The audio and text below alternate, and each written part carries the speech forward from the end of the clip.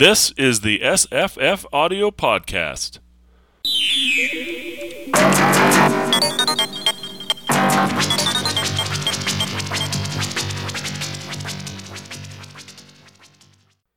Hi, I'm Jesse. Hi, I'm Paul Ol of High Priest of Egypt. Oh, hi, I'm Misa, resident Egyptian. Oh, yeah. Oh, yeah. Hi, I'm Will. Trish. Hi, I'm Trish. There she My is. empire is of the imagination. Ooh. Wow. This is a pretty big book, I would say. I was saying it was 16 hours when I was saying how hard it is to listen to podcasts when you do 16-hour book back-to-back in a week. But it's not true. It's only 12 hours. But it sure is jam-packed, this book. Jam-packed with ideas. And then I did all the movies. I can't believe I did all the movies. Oh my god. I also did both audio dramas and the 1.5 comic books, and I didn't do the cartoon that Paul said there was a cartoon adaptation. I didn't do that, but I did pretty much all of them, and they're all sort of mishmashing, sloshing together in my brain. So I will have some questions as to what actually happened in the book. Like, for example, let's start with the ending. What happened to Job? He died, right? He died. Yes. And it's it was Job. his weak nerves. Okay, but it's Job, not Job. Yes, please, Job. Okay, Job. so the narrator Job. in the audiobook we listened to, I think his pronunciation was off on that. There was a few other issues with the narration, but it's the only commercial one that I could find. In any case, he died. This is sad. I like Job. I found him to be... He's the everyday man character in this whole narrative that we can follow along. I mean, he's not the expert or our hero. He's just the guy we can follow along and who trudges along in the wake of these two guys as they go deeper into Africa. So yeah. No, you've got it wrong. He has a very specific... He's not that general, Paul. He has a very specific descendant, and that person's name is Sam Gamgee. Seriously. Think about it. You got a point. Okay, I'll buy that. Okay. He also exists as a bearer of more direct, less pleasant language about various peoples than our narrator. He's Professor correct. Holly. He is might have correct. used. Oh, well, no, he's not correct in his racist assumptions. However, he's correct in that she's evil. Well, he's right about that. Yeah, they don't see it. But let's get the elephants out of the room. I don't think this is a racist book at all. I don't think... I was thinking about... like I was anticipating it, and certainly I think it's if you don't look at it all that closely, if you're looking at it from a distance, you could just assume that it's racist. But I watched all those movies, right? And what I noticed... You watch, Jesse. I watched 4. I watched the 1925, the 1935, the 1965, and the 2001. And there's like more, but they don't really exist. Like there's a 1909. And you didn't give us the homework to watch the... and I did watch the 84 as well. Oh, yeah. Did you watch the Flash Gordon cartoon episode? I did not watch the Flash Gordon cartoon episode. I forgot, and I sort of ran out of time. I also watched the 1984 one, which is not really an adaptation at all. But oh God! I was watching that when we were just starting the call. I was finishing it up. Okay. Great film, perfect film. Okay, Will's a troll. Will is a troll. Okay. Jesse, I disagree vehemently with you about the racism, but we can get into that later. I have a lot of notes on this, Jesse. Trish, I'm just laying out my case, and you want to... Okay. I'm just saying... Continue with your case, okay. Jesse. So the case is like this, okay? What I noticed in the adaptations, and none of them are faithful, not a single one. Mm-hmm. Some are way less faithful, and some are incredibly faithful in some parts, and none of them are faithful all the way through or at all. Even the very excellent Misa, 2006. I think it's the best adaptation. I think it's even better than the book. The 2001, you see mean? that one. Audio drama. Oh, the audio drama. Oh, yes. Oh, okay, Yeah, yeah. that was excellent. With That was Tim excellent. McInerney, I think his name. He was from Blackadder. He playing Horace Hawley. Yeah. It's just whoever wrote it. Very, very wise person. Very interesting things. Even that one has some non-faithful stuff in it, and I understand why that might happen. You have to compress 12 hours down into 2. But one of the things that you notice in all of these adaptations is that they don't usually set it in Africa.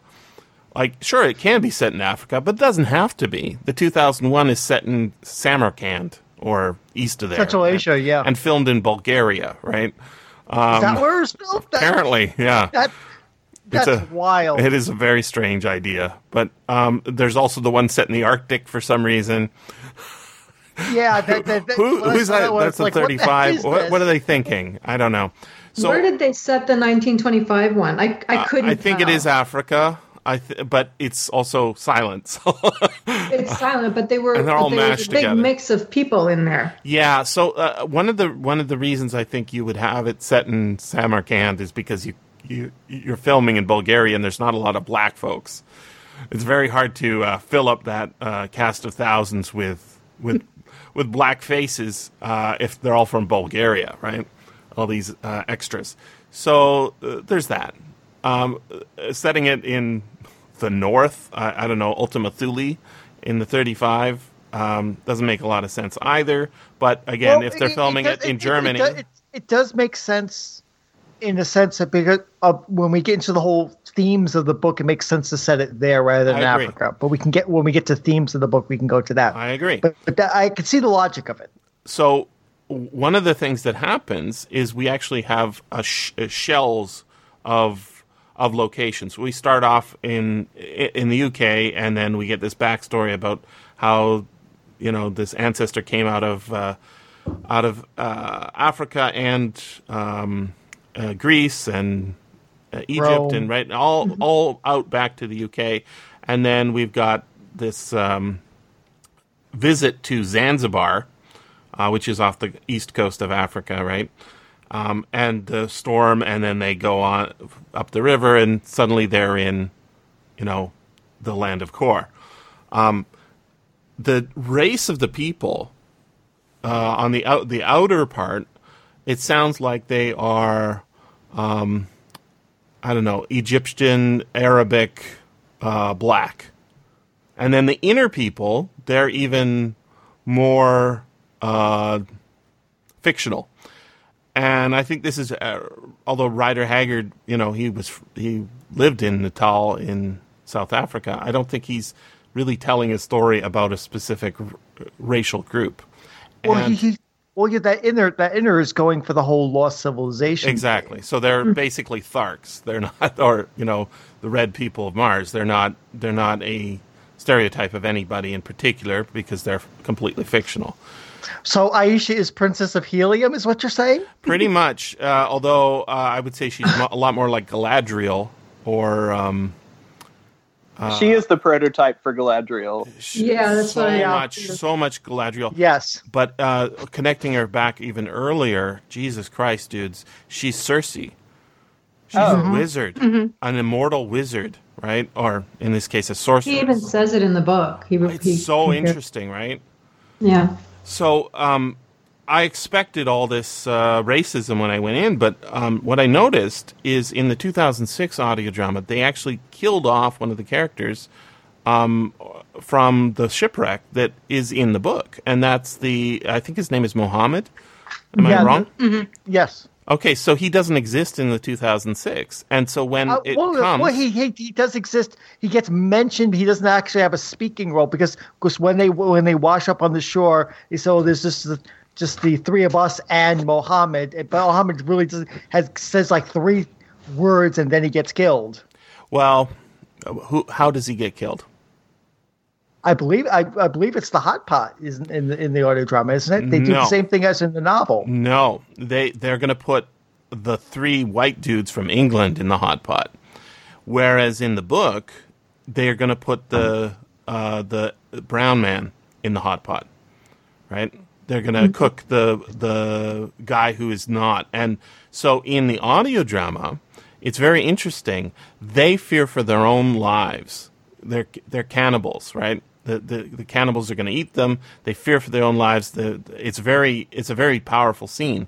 But that scene is not how it is in the book. In the book, Muhammad's the one under threat, and they come to his rescue, as far as I can remember. Or attempt to come to his rescue. Yes, they attempt to come to his rescue. They attempt to, but he dies. Job and Holly and Leo come to his rescue. And that's how they get into that fight, and that's how, they end up with that punishment and the judgment scene later on, is that they're actually defending one of their own group from, being anthropophaged.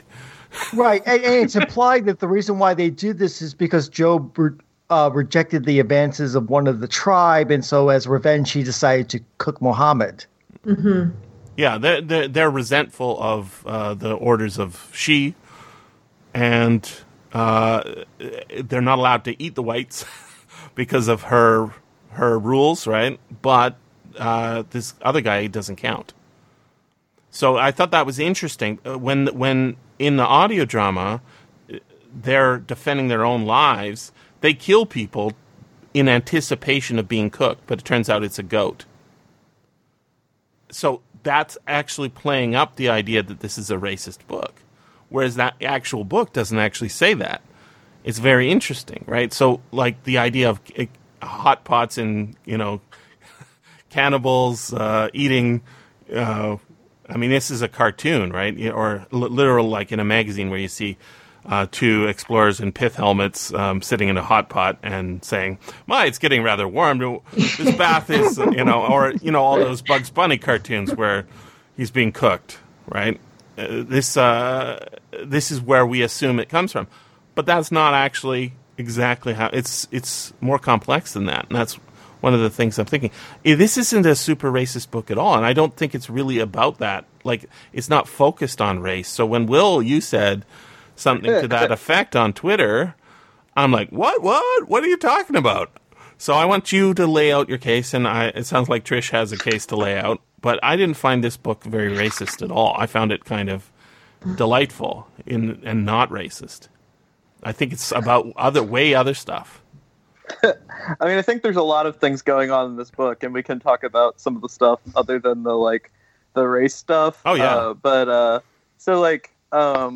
I kind of want to talk about the Haggard, right? This fictional people that live around Kor, and I think, didn't it say that they were the descendants of the people of this city who had intermingled with other people and degenerated into these strange looking yellow people. So there's this kind of this myth of racial degeneration that is at the center of what's going on here. The Haggard used to be civilized however many thousands of years ago, and now they're living in this strange society, practicing these customs that are the inversion of British customs. They come out eminently civilized, right? Women get to choose the men, and men have to just live with women's choices. I think that's part of. Yeah, I do think that that's one of the savage tropes here. In context, that's supposed to be a symbol of their savagery. I guess, but you're reading that in, aren't you? He doesn't say, even if the characters say, I don't think Haggard says, see, I made these guys real uncivilized by having them have women be sort of in charge of, whether. No, but he did say every couple of 100 years we slaughter them to remind them who's the strong ones.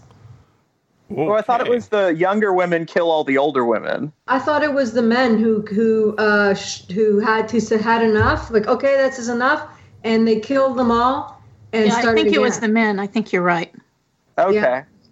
Bilali talks about how his wife had gotten killed in one of these purges. Yeah, you're like, oh well. Yeah. See, this is what I'm saying. This is a book about gender and gender relations, not about definitely. race. Well, there's that too. It's both. It's a lot of things, Jesse. Oh, it Race is so one many of the things, mixes Paul. in here. It is so many things. That's so. I'm still not hearing a lot of Well, super racism. I didn't. Sorry, I didn't Go think of it ahead. as especially racist. Like while I was reading it, except that the woman in charge is Snow White, and like she goes on and on and Is on she, about though? her white arms and her Is white she fingers. though? And her She has stunning ivory white breasts. toes. She does. She is called white, but she's actually Arabic, right? I know, but but you know what? Even in Arab countries, it's still a thing. The whiter you are, the more beautiful you are. No, yeah. That's a very common. It is a common thing, but so in this book, Commonness does not make it not racist. Yeah, but no, but that's not race. That's gender again. So no, it's race. No. She's I disagree. white. She's white. The white woman came in and she's the goddess almost of she these is people. definitely She is. Yeah, She's the the evil white- goddess. Yes, she's an evil goddess, but it's evil white savior syndrome. I mean, she's the one that's holding this society together, and if she falls, then what's left of the society is going to fall further. So yeah, there's all sorts of colonialist themes that Haggard subconsciously or consciously can't tell was writing into this narrative. Well, yes, he's pretty she's conscious a of a lot woman, of but things. but the whole whiteness is kind of like staring you in the face there, Jesse. Well, Well- and going back Go to for the Emma Hager here, like they're not black, but they're a vehicle for all of the tropes that were in the colonial literature at the time about black people. It's just it's like an inversion of British people. It's not like a relationship with reality. It's just we have this myth of Africa, and there's these people there who have the inversion of our customs. The hot potting. They're like, Holly comes out and says, "Oh, it's an inversion of our hospitality. They take hospitality from the visitor, and they like hot pot you." And I have a good thing from this book on the cannibalism. Mm-hmm.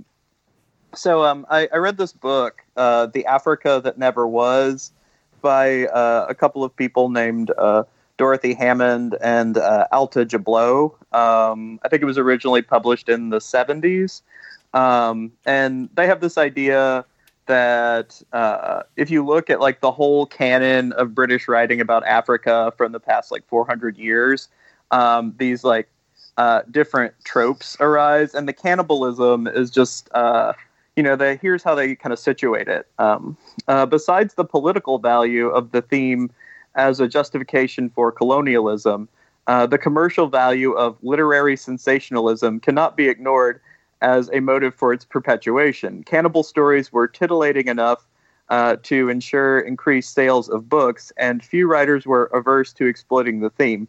European readers are accustomed to cannibalism as a literary theme. It is an integral part of the fairy tales and nursery rhymes, and adults still respond with avid interest to tales of cannibalism, especially when presented as one of the, quote, realities of African life. So valuable an adjunct to the literary tradition was the theme of cannibalism that it remained one of the most persistent conventions. The most important contribution of the cannibalism theme to the entire literary tradition is that it provides a vivid new variation of the beastly savage image of the African. It underlines in a most dramatic fashion that African behavior is the negation of European values. So it's just sort of like you have these tropes like that, like the sort of semi-matriarchal culture is definitely one of the tropes. Another one of them is these are like the Emma Hager are all undifferentiated from each other, except for like the two who are noble savages, like the named characters, Ustane and Bilali. Bilali's a favorite character. I love him. Yeah, he's like one of the best characters in the novel, My Baboon. So you have that, and then the structure of their society where you have like this despot, Aisha, and like then it's just like total chaos underneath her. That's like a recurring trope in the British literature on Africa. I have no problem with all that, but what I would say is falsify it, right? If it can't be falsified, I don't. So, for example, there's a lot of talk about cannibalism in other literatures of other peoples around the world, and that's because there is actually. I used to think, as I heard, before I did the actual research, that cannibalism was mythological, that people didn't actually ever do it, and that's not true. There are people who, I assume that they're still doing it. They did last time I checked. Sort of ritualistic cannibalism of their loved ones. There was a whole headhunting thing that was definitely. It was about taking the power from the enemy. It's not doing it for lunch, breakfast, lunch, and dinner. It was a activity that you did in times of war or in other situations, and it's in it's in other cultures other than African, right? It's all over the world. In fact, Christianity's got a whole thing going on it that is it's a holy thing, and when you talk to Catholics about it, they don't think it's all gross. They think it's wonderful, right? Because it's in the same way that the folks who are doing it for their relatives think it's wonderful. Is it a sexy subject for Europeans who are buying up books to read about? Absolutely. Melville's most famous book, Typee, which we've done on this podcast, is all most about famous book. No, That's his most famous book? No, in his lifetime. Really? Moby Dick was nothing. I think you need to clarify that before every listener says, wait a minute, what about Moby Dick? Typee blew him up in a way that almost nobody was being blown up in the. He was like the biggest American writer ever when that book blew up. It was a sensation in the United States. It was a sensation in the UK, and he could never recapture it, even though he did pretty well with the next few books. When Moby Dick came out, nobody thought. Was it before or after Moby Dick? Oh, it was his first book. Yeah, so it was his first book. Yeah, amazing story. But it's all about the fear of cannibalism. It's all over that book. And of course, we discussed that. Right. Yeah. And what's so interesting is that everyone else finds that the other people are doing the cannibalism, right? On the same island, they're the cannibals. The scary Typees are not the cannibals. And sure, maybe they do it, but not in the way that those other guys do it, where they hunt you down and they cut you up and they make a meal out of you. Well, the way we do it, we love this person. All the members of the family want to have a part of them forever and be with them. That carnal spiritual connection. So, I would say theoretically that sounds right, but let's find a falsifiable situation. So, I'm moving on. I want to get past the cannibalism, and I think that's probably the worst attribute towards racism in the book. Am I wrong? Is there anything else left to say there? Well, he didn't have anything good to say about any people who were not, well, he had very little to say that was good about people that were not Englishmen. He throws casual slurs around about Irishmen and Greeks, and there may have been others that I didn't make note of. I don't remember. I agree with you that this is not the most racist work in the world. There were times when I was cruising along quite pleasantly thinking, this isn't so bad. And even one very happy moment when Holly said that Bilali was a true gentleman at heart, or actually at the bottom, he said. But then a page later, he was wanting to kick Bilali because he was prostrating himself and saying that he felt like an Irishman driving a pig to market. Right, I'm seeing that right there. Yeah, some just really unpleasant passages. The whole crew of Muslims that they had the boat, and he was watching them because he was sure they were all thieves and sneaks and stuff. And so it's in there, Jesse. It's not the most prominent feature of the book, and a lot of it is casual. But I mean, he says our insular prejudices, are most of them based on common sense? I almost lost it. Yeah. Yeah, But- I don't like the looks of these black gentry. They have such wonderful thievish way about them. Well, The text says for itself. let me just ask you this though: was that before or after they attacked Muhammad? Because if it That was before. That was before. So- that was before we ever have the. That's on the ship. Turned on already the with ship. The guys blackamoors and their filthy thieving ways. They only fit for muck they are, and they smell bad enough for it already. All right. So apparently, I'm definitely I'm missing. Honestly, I spent so much time thinking during this book. I was like, damn, I'm missing stuff. I know I'm missing stuff. So I'm glad.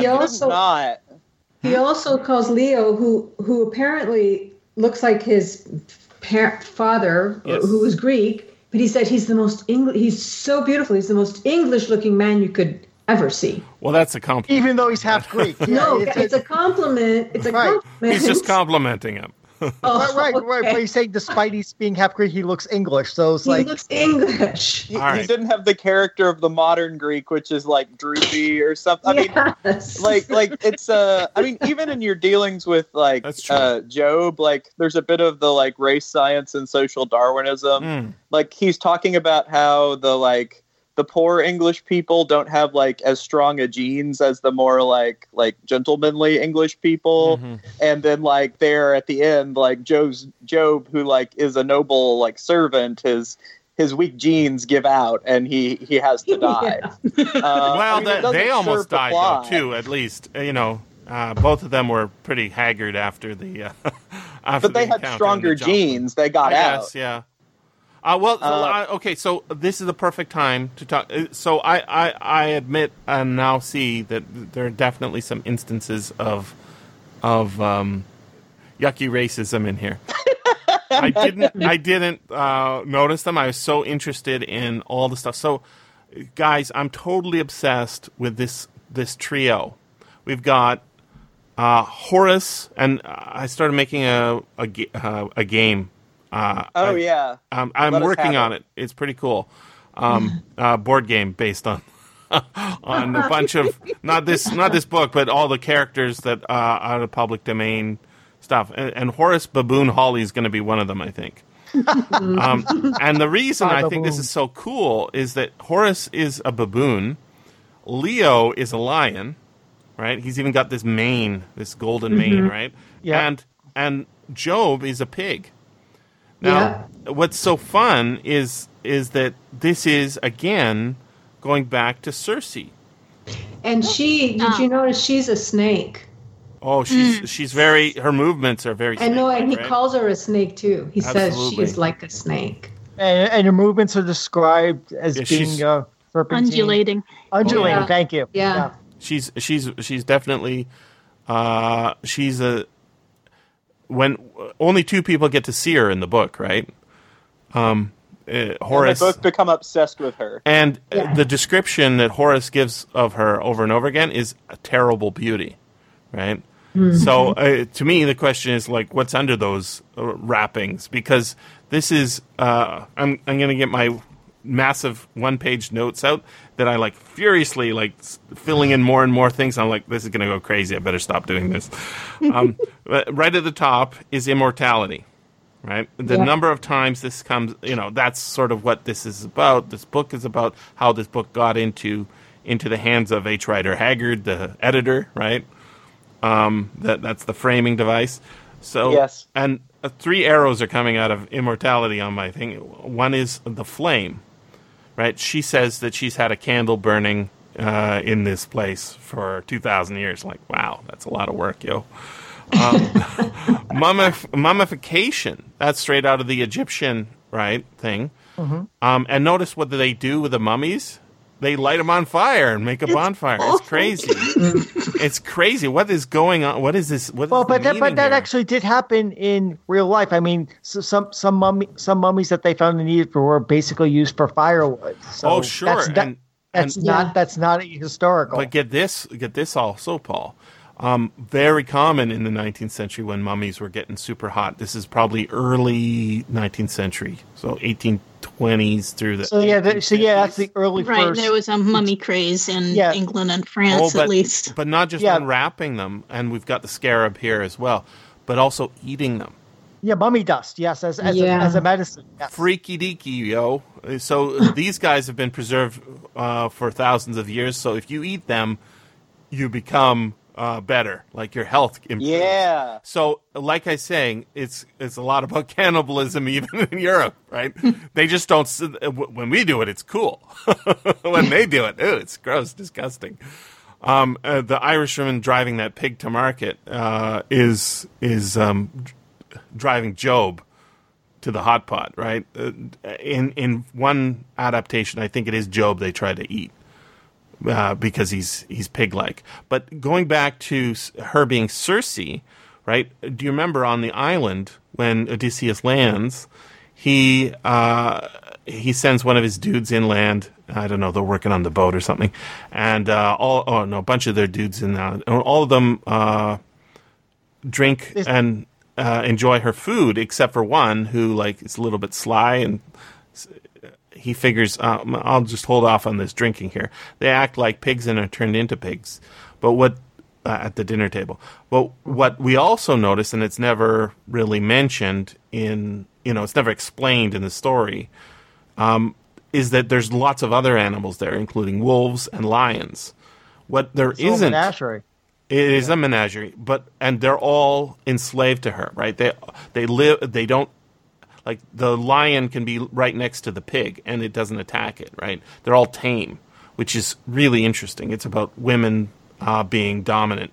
A lot of those island visits are about, different kinds of cultures and how they're all bad, and maybe not so good, or maybe this part's exciting, but, right? So, in different explorations, that Philip K. Dick story, Strange Eden, the guy's Brent has turned into a tamed lion, and he hates it, but what can he do? He's been tamed by the witch, right? The lady with the wand, the first wand in human literature, as a wand is a magical instrument.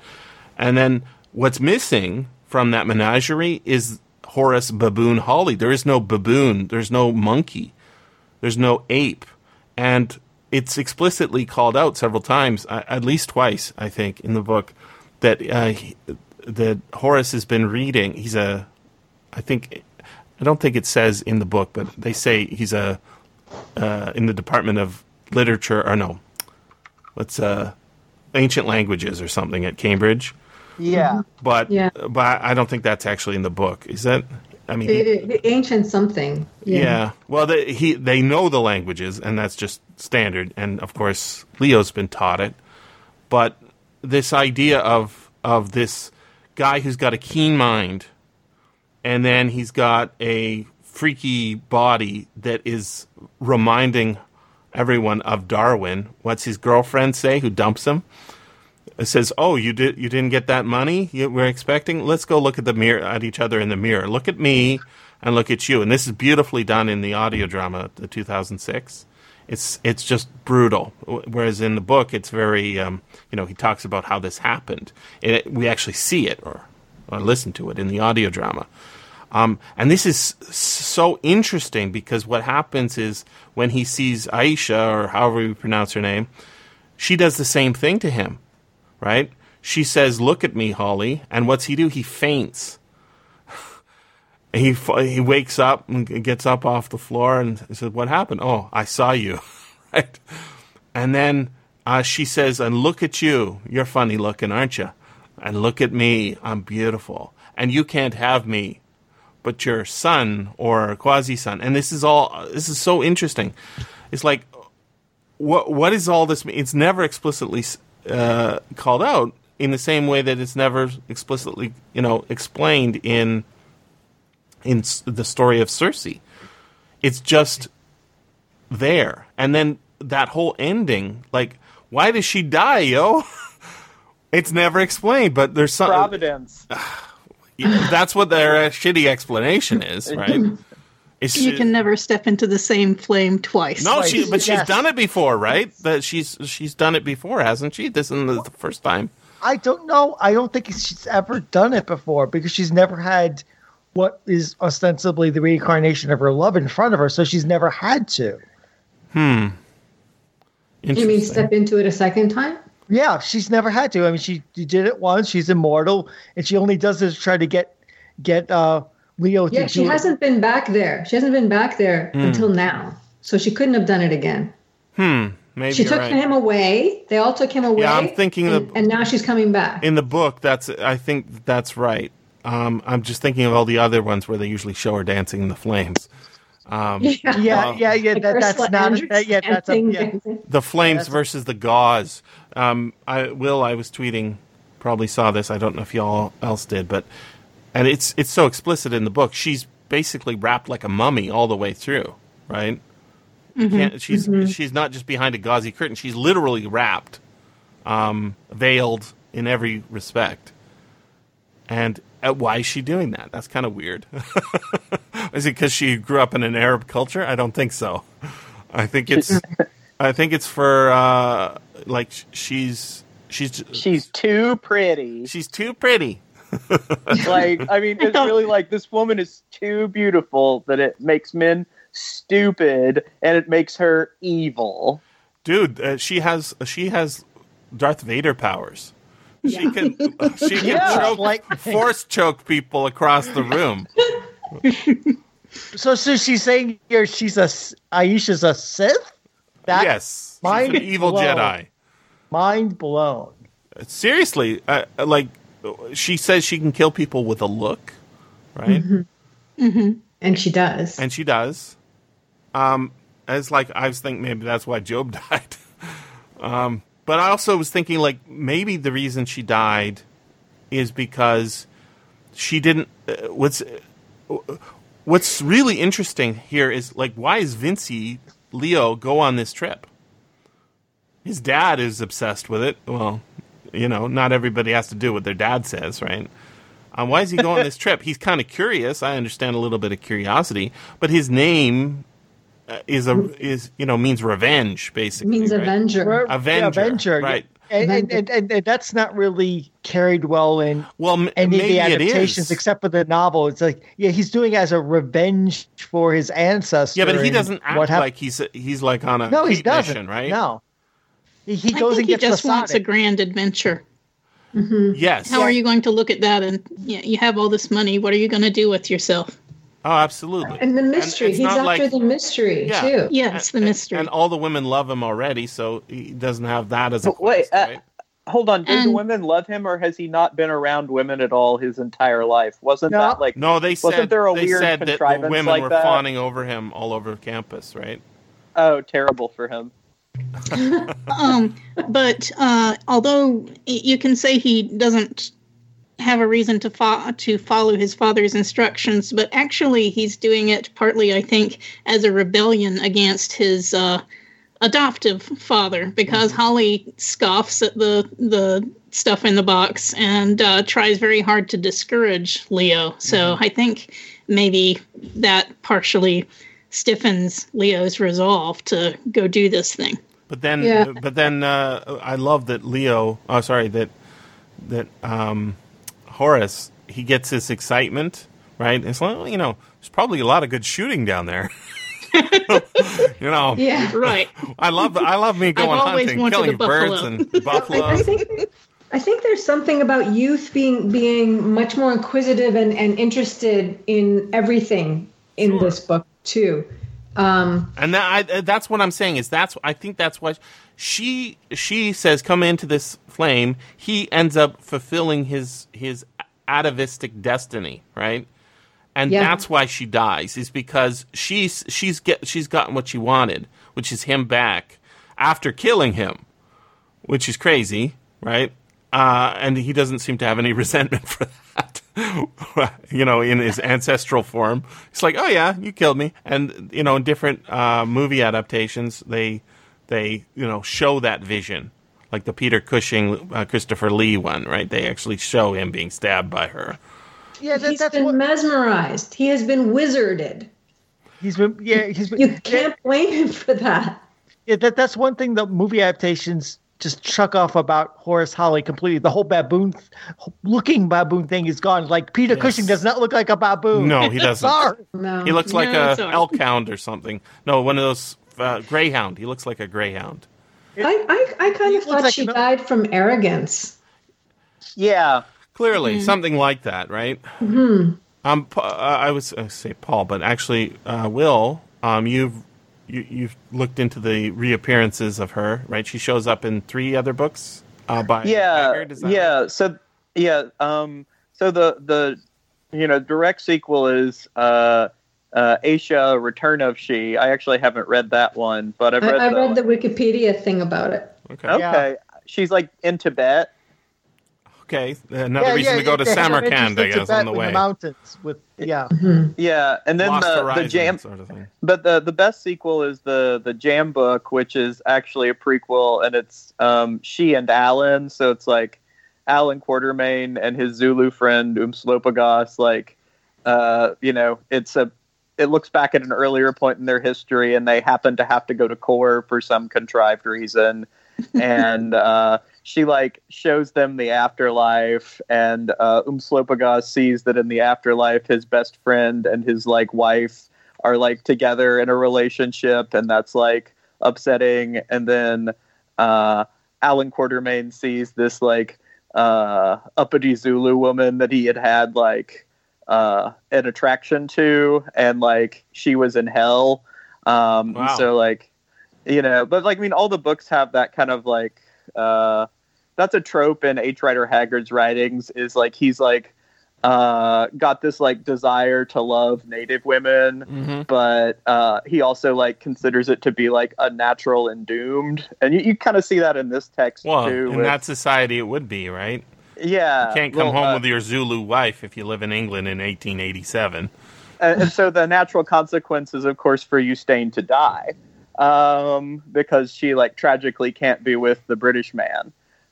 So like, like she kills her, and Yeah. the British man's like, okay, that's the point where I'm like, dude, they're all wearing the ring of power, right? Like they don't see the evil that they're all turning into Saruman there, right? And the only guy who can figure it out is poor Sam Gamgee. Who's like, you guys, you don't know what you're saying. You're turning into Smeagol. That's true. It is super interesting to think about how that came about, don't you think? Like, the Haggard Tolkien connection. The Haggard Tolkien connection is like, it's so obvious now to me. And also C.S. Lewis, because what's her name? The White Witch is clearly based on she. Absolutely. And of course, if you watch the 1935 movie, a lot of imagery from that is carried over to Snow White and the Seven Dwarfs, the Disney cartoon. One of the outfits is almost identical. That she and the evil queen in Snow White wear. Oh, that's cool. Oh, and the facial, like they look similar in the face. You're right. Mm-hmm. Mm-hmm. So there is, I've got many other notes. I, for some reason, thought that this was set in 1869, but that's actually in the audio drama. I don't think it's ever mentioned the year in the actual text of the book. He does say he has a Martini rifle in the book, and that is, it comes into power in like 1871, 1872. That's the one from Zulu, if you guys remember the movie Zulu. I remember, with Michael Caine, Yeah, the Michael Caine film. They use that gun a lot in that film, so it's sort of a famous design. It's African, very powerful rifle. I mean, if Empire. Haggard, if we're going with the convention that Haggard got this story from Holly, then it would have to be set somewhere around 1880s. Well, he says 20 years, and the book ends 22 years after the event started, right? Because he was 5 years old when he's given him, Depends on what you think the beginning of the story is. But their actual adventure is 2 years, right? Going out. Yeah. There and back again. There and back. Exactly. There and back again. Wow. Sorry. And all the play in the caves and stuff. Oh, yeah. Like, it's pretty amazing, actually, that all that happens. So I wanted to talk about the whole lost civilization thing. Sure. Mm-hmm. And I think this is really the first novel in Western literature where we get the whole idea of. Well, I should take it back because I'm sure Will's going to throw Atlantis at me. There's even Poe, right, has one in his narrative of Arthur Gordon Pym of Nantucket. Right, that the whole idea that there's civilizations older than the ones we know that have ruins that are existing, whether they're sometimes they're space aliens, sometimes they're earlier versions of man, they're degenerate versions of man. So you can tie this all into all sorts of things that this novel generated. When we talked about Tolkien and Lewis, how about, say, Conan, for example? Mm-hmm. And I mean, what is Hyboria? Conan Doyle's The Lost World. Yeah, Conan Doyle's The Lost World. Oh, The Lost World is so much in this. I mean, he's riding on the coattails. Absolutely. I mean, the demand is for it, right? And that's where that book comes from.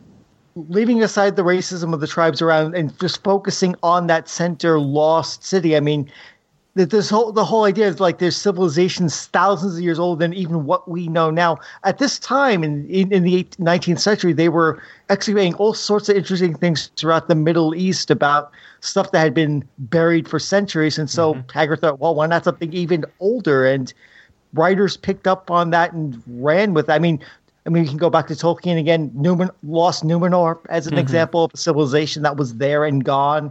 The whole idea that there's And then, of course, we go to Plato and Atlantis. I mean, did Haggard read Plato? Probably. Dude, I have that. That's one of the things on my page of notes here. Yeah, I mean, it's just like and there's I'm gonna not in the romantics. There's a whole romance idea of going and finding remnants of a civilization older than you ever thought that existed, and then we can get to the whole idea of I believe it was Will or you that did that map of the Carcosa novels by Philip Jose Farmer. Oh, yeah, that was me. That was you. And then, coincidentally, about a week ago, I was reading about when the Sahara was green. Because not quite in recorded time, but within the Neolithic age, because of wind patterns and rain patterns, the Sahara was not desert. It was mostly savanna with huge lakes. There were dinosaurs there. No. There were no dinosaurs. Well, I'm saying like 10,000 years ago there weren't dinosaurs, but the Sahara was a plain with giant lakes and people living around those lakes. But as the ice age ended and weather patterns changed, the Sahara went from a seasonal savanna to desert. So, and there's probably a lost civilization there is easy to set up as a possibility if you decide that mankind's older than that. And then you can go into things like H.B. Palmer's Omnilingual, where you have the Martians coming to Earth, landing, and then their civilization falling. So there's all sorts of things that people took out of this novel and said, I can use that. Absolutely. The pots on heads thing, and the potsherd. And the cave. This is all goes back to Plato's myth of the cave, I think, where you're coming out of the cave and you find this world and you say, "Oh my God, look! There's the real sun." That's how things actually are. This is sort of a political thing too, right? You're in a groupthink, or you're in a religion, and you come out of it and you find out not everybody has to think that the world's going to end and. On the 17th of March in the year 2029 or whatever, and you say, oh, shit. And then you try and go back into the cave and tell everybody, and they're like, no, don't believe you. He's a heretic, burn him, right? That's sort of a whole thing. But the fact that all of this is on a potsherd, right?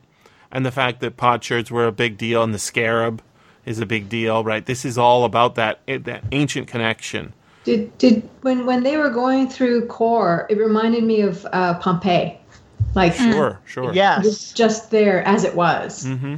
Yep. And, yeah, Pompeii was only really excavated in the 18th century. So Pompeii had stayed buried for 1,600 years, and they're still finding. Because I follow Pompeii news, they're still finding new stuff and new buildings to excavate. So even after 200 years, we're still finding stuff in Pompeii that we didn't know before.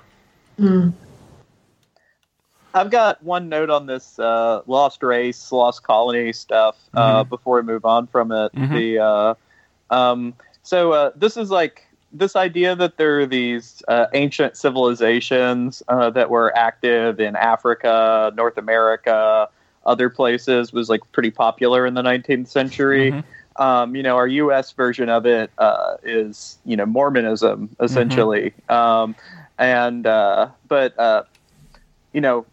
Andrew Jackson gave this really strange speech about how, the Indian mounds in the United States were probably built by an ancient race of white people. And then, we were actually avenging ourselves on the natives who had, killed the Aboriginal white peoples. And you have similar ideas in Africa. There's this site, the Great Zimbabwe. It's a medieval African city, the modern nation state takes its name from it.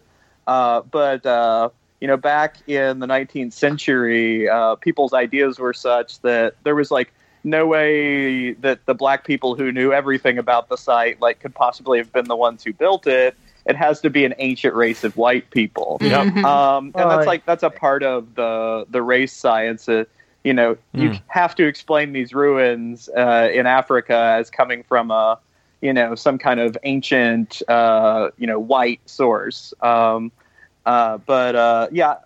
lost race, lost colony stuff is really interesting. If people are into, these books, really recommend Hayden of Ancient Opar by Philip Jose Farmer. Kind of, ties all this stuff together. Yeah, the Corsica book. And I believe, what's his name? Christopher Paul Carey did a couple of those too. Editing them and adding on to that, the whole line. Yeah. And then on the Green Sahara stuff, kind of the prequel to those novels is a novel by Philip Jose Farmer called Time's Last Gift, where a wink nod Tarzan character travels back to 10,000 BC, and he visits the Green Sahara. So it's kind of interesting stuff. I haven't heard of that one. Yeah.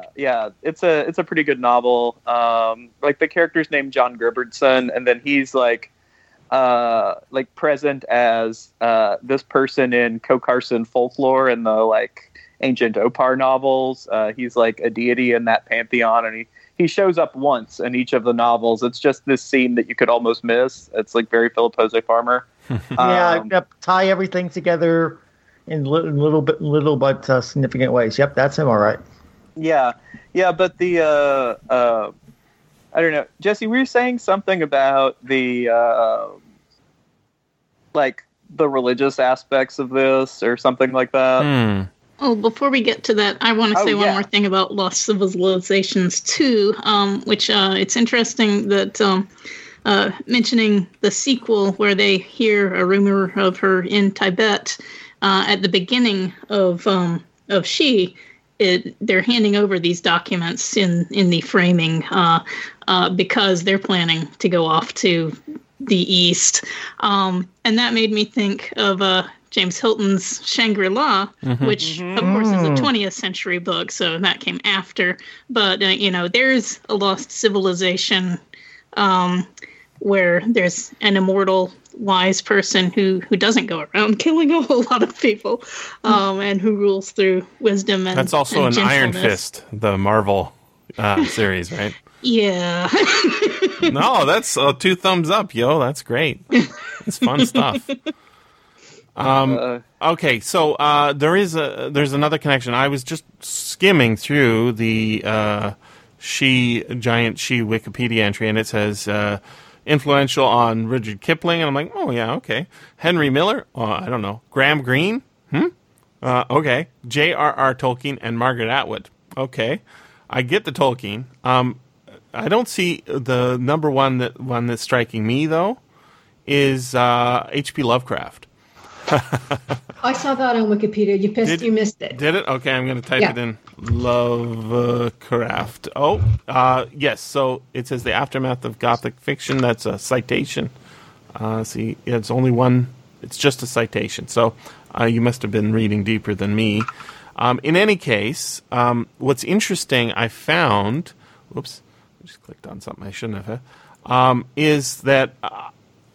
Here's what it says. The story is one of the most important texts of imaginative literature and has a lasting impact on the fantasy genre. And their citation is something about H.P. Lovecraft. Oh, I must have read it somewhere else. Yeah, so I did read it elsewhere. It says the aftermath of Gothic fiction, supernatural horror, and literature, but it doesn't say. So in supernatural horror and literature, which I have read and I vaguely remembered, and I did look it up, he has this to say about She. He definitely read She. I'll just type in Haggard. This paragraph has a lot going on.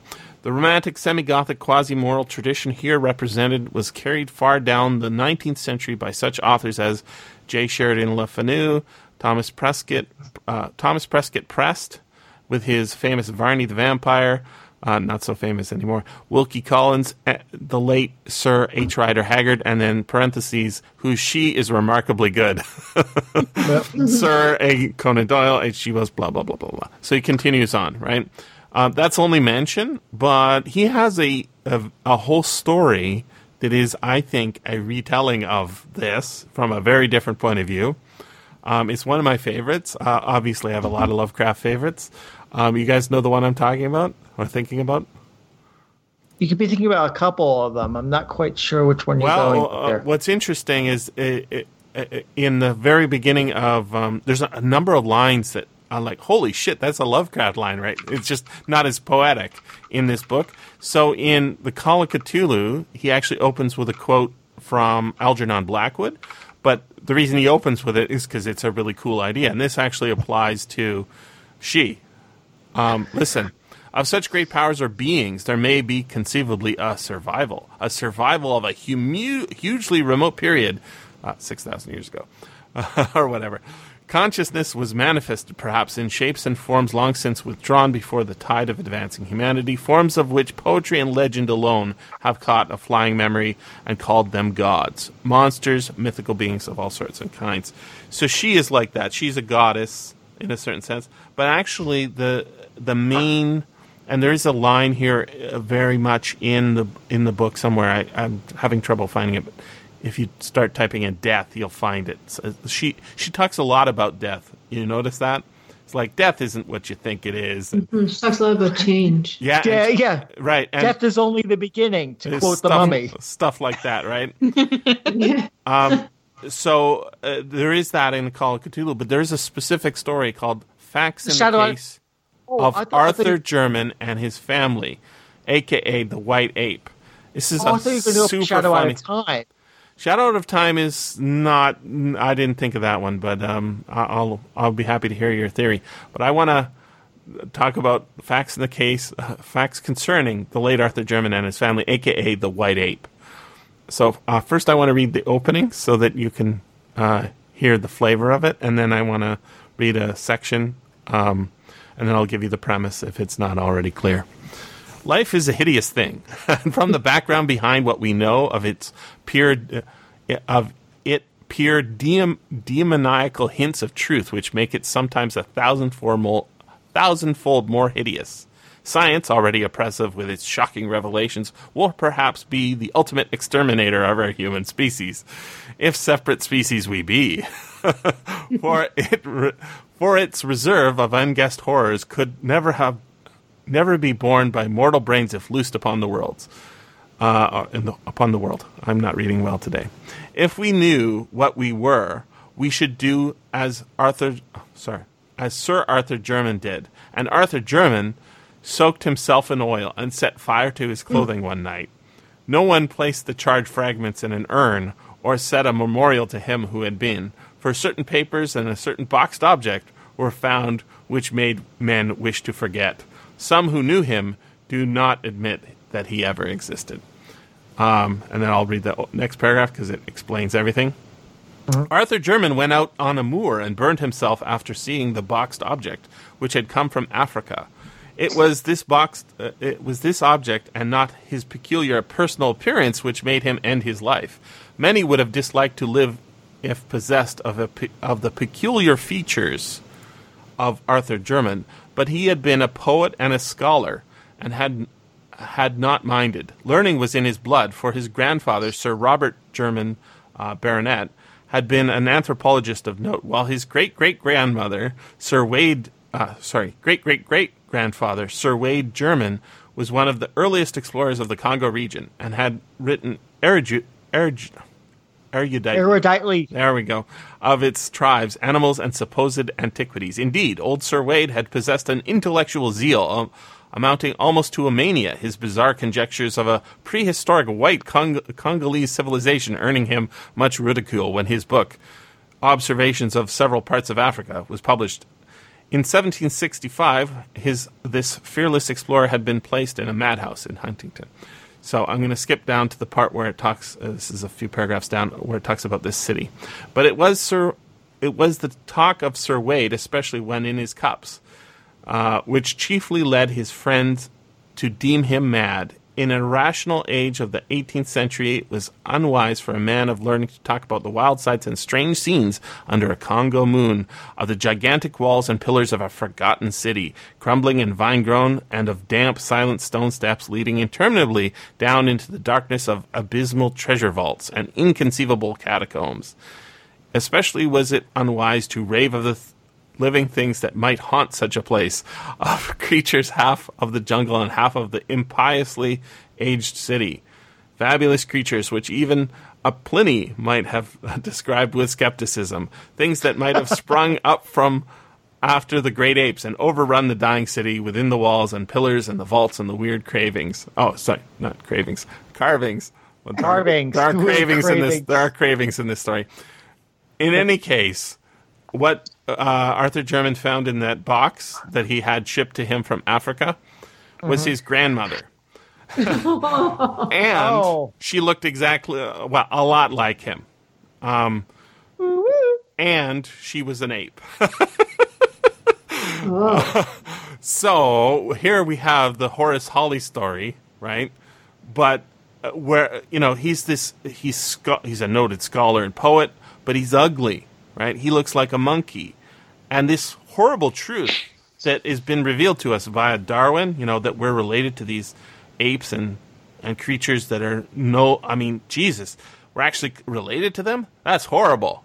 Well, Aisha, right, she's basically all lily white flames and gauze, right? She's a step beyond. She's a goddess. Not only she lived forever, right? So there's this tension between atavism, reversal to type of an earlier generation, like we're going to degenerate like our ancestors were degenerated, or not generated yet, right? They haven't climbed the ladder. And the idea of, if you get your breeding right. So I feel like this book is all about the super concerns of the 19th century people who are dealing with the fact that Darwin is blowing their shit out of the water, and they don't want to really think about it, but they got to. And so the racism as a reaction to, look, I don't want to be related to them, because if I'm related to them, that makes me think of I'm being related to monkeys, and we're better than monkeys because in the Bible it says we're created by God, and they just don't want to talk about it. So I think that's what's so cool is Lovecraft's doing the same thing. He does that over and over and over again with his lichy ancestors, taking over his bodies of his characters later on. This is in or changing things, like say in Innsmouth. Yeah, so that's its whole. That's a different. That's a kind of race mixing. Whereas that, right, yeah, which it's allied to this whole idea. It's like, we're going to destroy the purity of our race. And the fact that you could interbreed with a fish man is a problem, because it makes you think that maybe you were related to them in the first place. Yeah, right. But I was thinking Shadow Out of Time because of all the lost civilization, lost archaeology. You've listened to the the Lovecraft Society version of Shadow Out of Time, which is all about exploring those ruins in Australia, and again, that's just tying into the whole idea of like looking at the past and seeing this past civilization that the main character is tied to one way or another. I mean, it's different. I mean, there's no Aisha in Shadow Out of Time, but he is connected just because of the mind transference to the civilization that he finds and has fallen, but is still there and still impresses upon the world today. But there was one fun bit that I came across, and I tweeted this, and someone said, "Wait, what?" And I'm going to blow you all minds. So you've seen the 1965 movie She. I know you did, Jesse. I don't know if any rest of you did. Cushing and Lee. Yes. And Ursula Andress. And Ursula Andress, yes, or Undress, as the case may be. It starts off unlike most of the other things. It starts off in the Middle East, where they're apparently after World War One. Why? Just to get the story started, I guess. I don't know. Just to get the story started, and we have this whole bit with them in the nightclub, and we meet what's her name, the girl. Roxanne? No, it's yeah. Roxanne's a different. Roxanne's in the 2001 one. That's right. And Jesus, they're mixing shit up, Paul. Like, did you notice that Roxanne is from The Man Who Would Be King? Yes. It's like, what are they doing? They decided. Oh, and they also said the mountains of the moon are in Uzbekistan. But they're literally in Africa. These guys just watched the movie. They didn't adapt the book. They just did. Yeah, but the 2001 movie is set in Central Asia anyway, so they might as well steal from The Man Who Would Be King while they're at it. But they also stole from the other movie because they went to the mountains. I don't think the mountains of the moon are mentioned in this book, are they? No. That they're lifting from the 65 movie. They're lifting from the 65 movie, but sending those essentially. But here's the thing that blows your mind. Will blow your mind. So we have Leo get taken to a house in the city and undergoes these events, escapes, comes back, and then he goes back and the house is empty, and it's as if nothing had ever happened. And this got me thinking of the movie. You're gonna laugh. North by Northwest. Yeah, you mentioned that. What? Yeah, North by Northwest, where the main character gets wrapped up to the plot, gets taken to this house, escapes by the skin of his teeth, and comes back, and then everything is gone. Like, oh no, nothing ever happened here. Mm. And it also involves a blonde woman. Hello. Well, that's Hitchcock for you there. Yeah. North by Northwest you're really reaching there, Paul. I reached hard. So she's not blonde in the book, is she? There's no evidence. No, she's raven-haired. Yeah, so it's funny that they keep blonding her up. So in the 2001, which I guess is the most recent, she's blonde, and I think the reason she's blonde is because Ursula Andress was blonde, right? Yes, I think Ursula Andress permanently changed the look of she to blonde hair. Yeah, and I don't remember the 35. I don't think she was blonde, but it's hard to tell. It's also black and white. It's black and white. Oh no! They actually colorized it, but I didn't watch that version. Her hair is black in the colorized version. Okay. Oh, okay. Yeah, and in the silent one, it's black as well. Yeah, right. So it's Ursula Andress who's responsible for the change, or whoever cast I think her, our racialization of Arabs has changed since this book was written. So even in the book, it's uneven, right? Because they're Arab servant Muhammad is sometimes they describe him as being basically a black man, and then of course. Aisha is they even give you the money shot right before she gets destroyed, her raven hair over her white porcelain body or and whatever. They take it home with them. Yeah. Oh yeah, that's true. They do take her raven hair home. It's not creepy at all. No. Well, the whole hair thing, and consider Galadriel and Gimli. Good point. So. It's really interesting, the Galadriel connection, and she has that I am powerful and terrible. I'll be a wonderful, terrible queen. So you sure you want to give me that ring? Because the elves have also love me and despair. What I think is cool about Tolkien's version of dealing with immortality, right, is that the elves are basically they're all fagged out from being alive so long. So it's hard to get energy. So let's just go off to the west. 'Cause, like, this is why I've been around so long. I've played the minstrel. There's an apathy thing. The role playing setting, Primeval Thule. Yes, I'm going to bring up role playing games because I always do. It's basically set in a mythical North continent. Set about after the time of the fall of Atlantis. There are some Atlantean survivors running around this wild continent. There's cities. It's kind of very Hyborian in that way in the continents. And there are also elves that live in this portion of the thing, but they're all drug addicts from Nyarlathotep giving them basically sleeping drugs. Mm-hmm. So the elves are kind of like, the elves were once powerful, but they're all apathetic and don't care anymore. They're high on Limbas.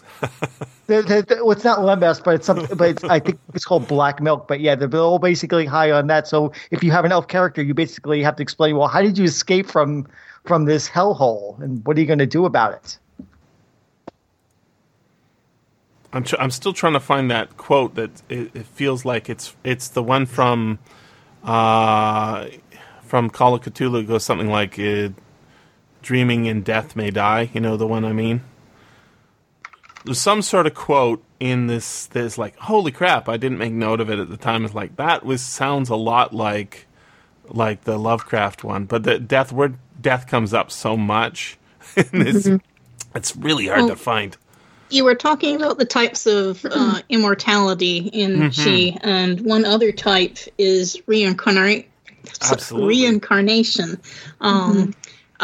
which, not only Leo Vinci / Callicrates himself, but it seems like his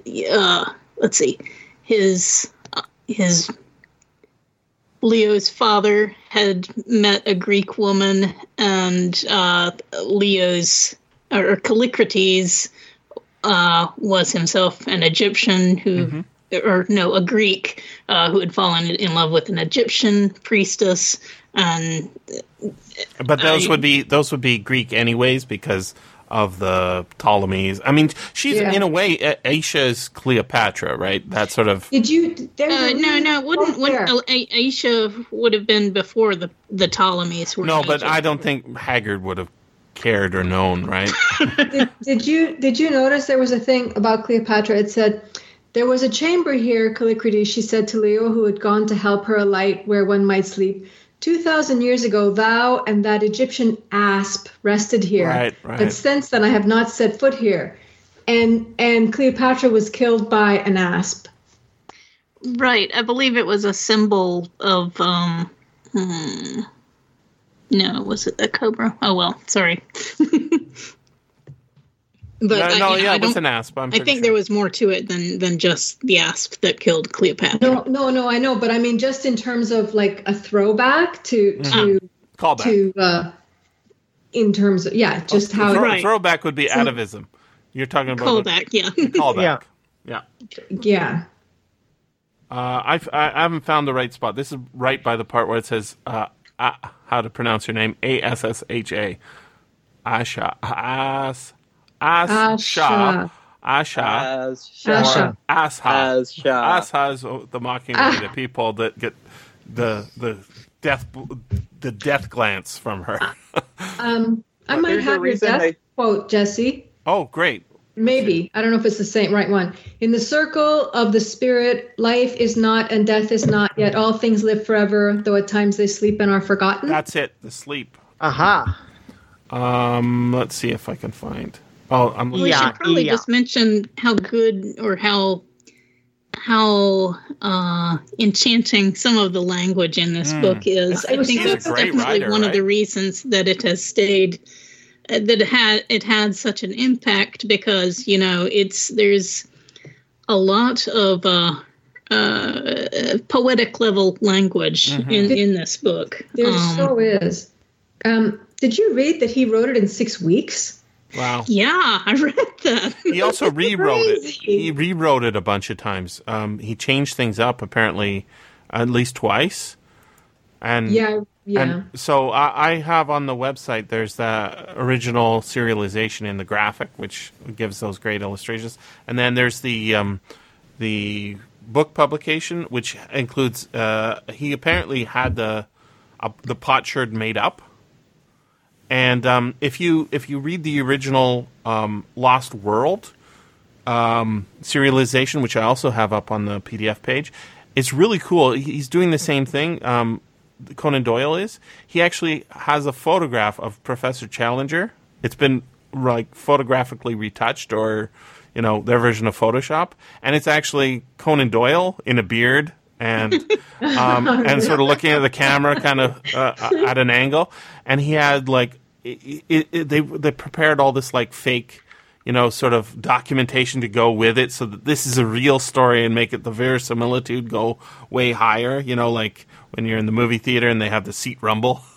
It's like, oh boy, it's all real. When you're reading the book, you say, maybe it is true. And you get that sense that, oh yeah, it is a true document that's just been collected together for our amusement and enjoyment. Yeah, that sounds like the right quote, Misa. I'm trying to find it within the actual Call of Cthulhu as well, and but it's probably easier to find it not in there. Anyways, I did find a nice little bit here. This is not from that section, but it's a couple paragraphs right when we get the pronunciation. This is about halfway through the book when she actually shows up, right? Unlike in the movies where they put her into the movie early. Dreams and visions. Yeah, How long? How long it took to actually get to her. The book. Yeah. Whereas in the movies, I mean, people forgotten the lessons of Jurassic Park and Jaws, and just want to go for the act. Make her appear now. The other thing that's interesting about the films that is kind of weird, that is never really addressed, and it's like really badly done in the 2001 version. Is like he's supposed to be a professor of languages or something in that version, and everybody speaks English, right? But in the audio drama, the 2006, it's really cool because Job can't speak Arabic, right, or Greek, and so he doesn't know what anybody's saying. He just sees them talking, right? And so the translation happens. It's like Job says, what did he say, or something like that, and then they say the same thing. There's actually a ton of repetition that's really interesting. There's a lot of repetition in the book too, like as you were saying, Trish, it's very poetic, right? Like that poetic repetition. And so it's like, why did they do that? Well, because this whole book, all these conversations are actually happening in ancient Arabic or something, right? So listen to, this is when I guess she has just appeared on the scene to Holly. She spends most of the time with Holly, not with our hero. Leo. Yeah, I was surprised about that. He's the main character, right? Yeah, like why? Like, I mean, I kind of remember from the movie that Leo is out of for a lot, but Holly was like much more front and center than I ever expected. He's really interesting as a character, and his whole backstory I think is even more interesting than Leo's. It's kind of boring. And that explains why you put Peter Cushing in his role in the movie. Yeah, that makes sense. Yeah, because he is central. I want to read this. This is right before the pronunciation by Lawrence or L. Horace Holly. She leaned back on the couch, and once more I felt the hidden eyes playing upon me and searching out my heart. "Oh, man," she said at last, speaking very slowly and deliberately. Okay. "It seems there are still things upon the earth of which thou knowest not. Dost thou still believe that all things die, even as the very Jews believed?" Jews come up a whole bunch of times as well in the book. Yeah. Kind of in contrast to the Christians that I guess these main characters are supposed to be. "I tell thee that naught dies." Actually, this is very similar to what I was saying Misa was looking for as well. "I tell thee that naught dies. There is no such thing as death, though there be a thing called change. Capital C. See?"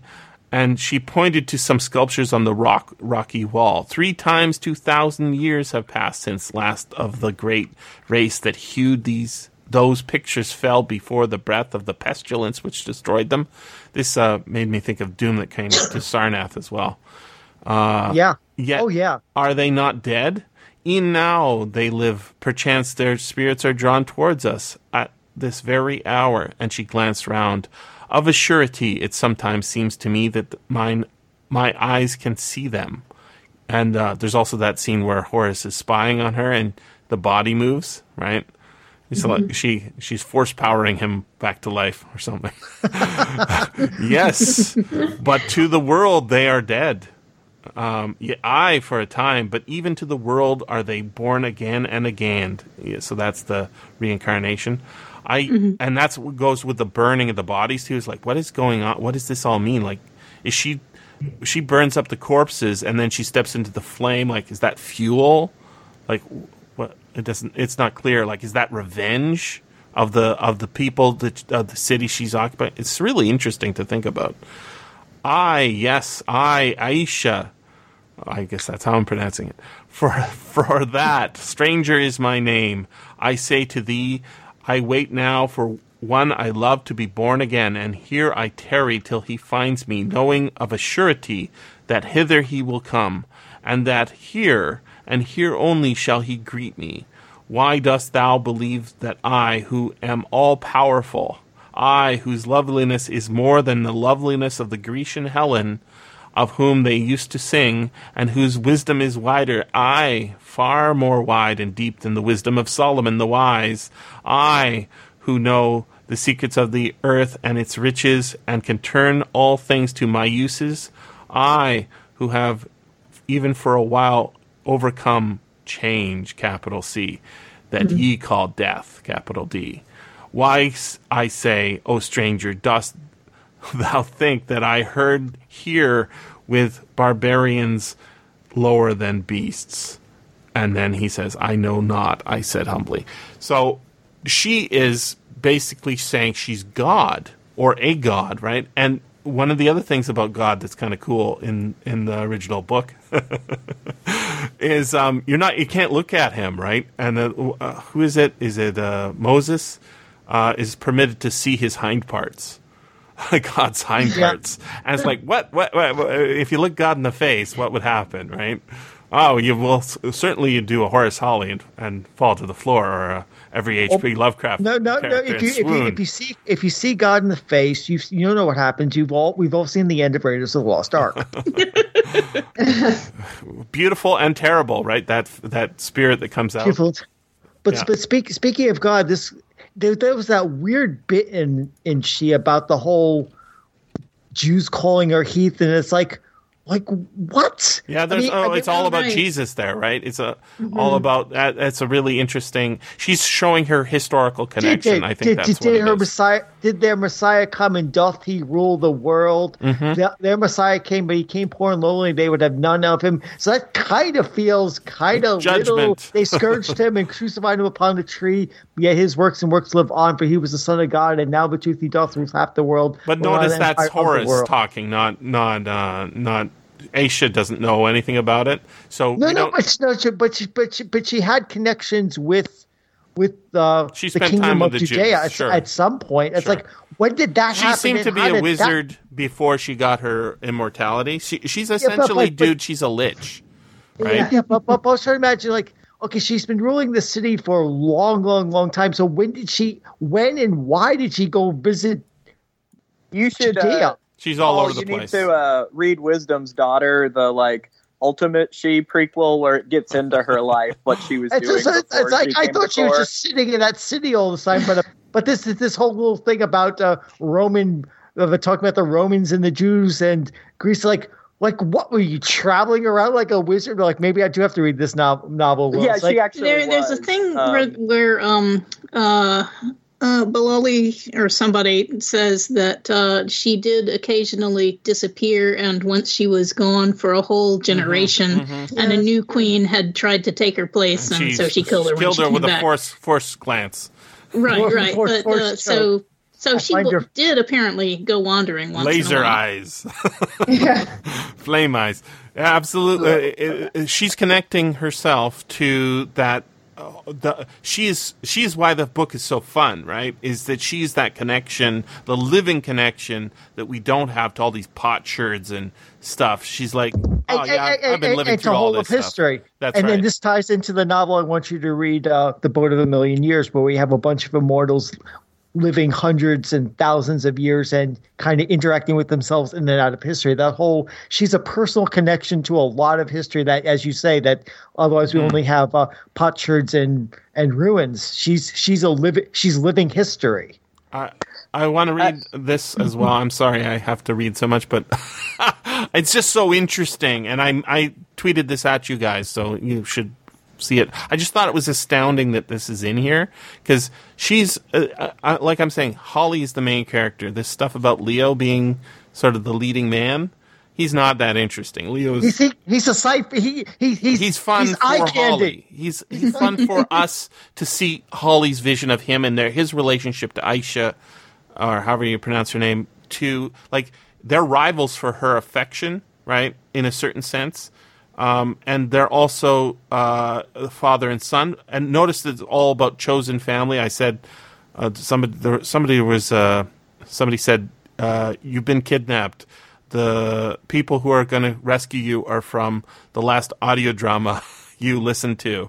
And I'm like, oh, and they say how. The question was, what are your chances? And I'm like, I think they're pretty good. I got Horace Holly, who's got long, strong arms, and a keen knowledge of languages. He's got a martini rifle and a revolver. I've got Leo, who's super handsome and full of youthful vigor. And I've got Job, who's, he's got a good heart. And he's self-sacrificing. I do want to say a good word for Job, though, although I disparaged him earlier. Mm-hmm. Job is the one person who has it right when he says that the mark of civilization is not technology, but compassion. Right. And not knowledge. Job. Yeah, it's not. Yeah, Job does have it right, is that they're wrong about her. They're obsessed with her being, it's fine that she killed that lady that I loved a minute ago. That's fine. My wife. My wife. That's fine. That's they're fine. saying that they're helpless against her. Yeah, what can I do? She's enchantment. That's right. So I wanna read this section because it's just insane. This section is insane. She had cast off the terror of the leaping flame, the cold power of judgment that was even now being done, and the wise sadness of the tombs. Cast them off and put them behind her. This is all metaphor, right? Like the white shroud she wore. I love that it's a shroud. And now stood out the incarnation of lovely, tempting womanhood, made more perfect and in a way more spiritual than ever woman was before. And I'm pretty sure this is in the book, but it might be from the audio drama or maybe one of the movies. She's a virgin, right? She is a virgin. She says that, yeah. That's right. Okay, so listen, this is so weird. So my Holly, and she's treating him like an equal almost, right? So my Holly, sit there whereas thou canst see me. It is by thine own wish, remember. Again I say, blame me not if thou dost wear away thy little span with such a sick pain at the heart that thou wouldst fain have died before ever thy curious eyes were set upon me. Notice the language is biblical, like the style of these and thous. Mm-hmm. There sits Mm-hmm. Yeah, he's channeling the KJV. Absolutely.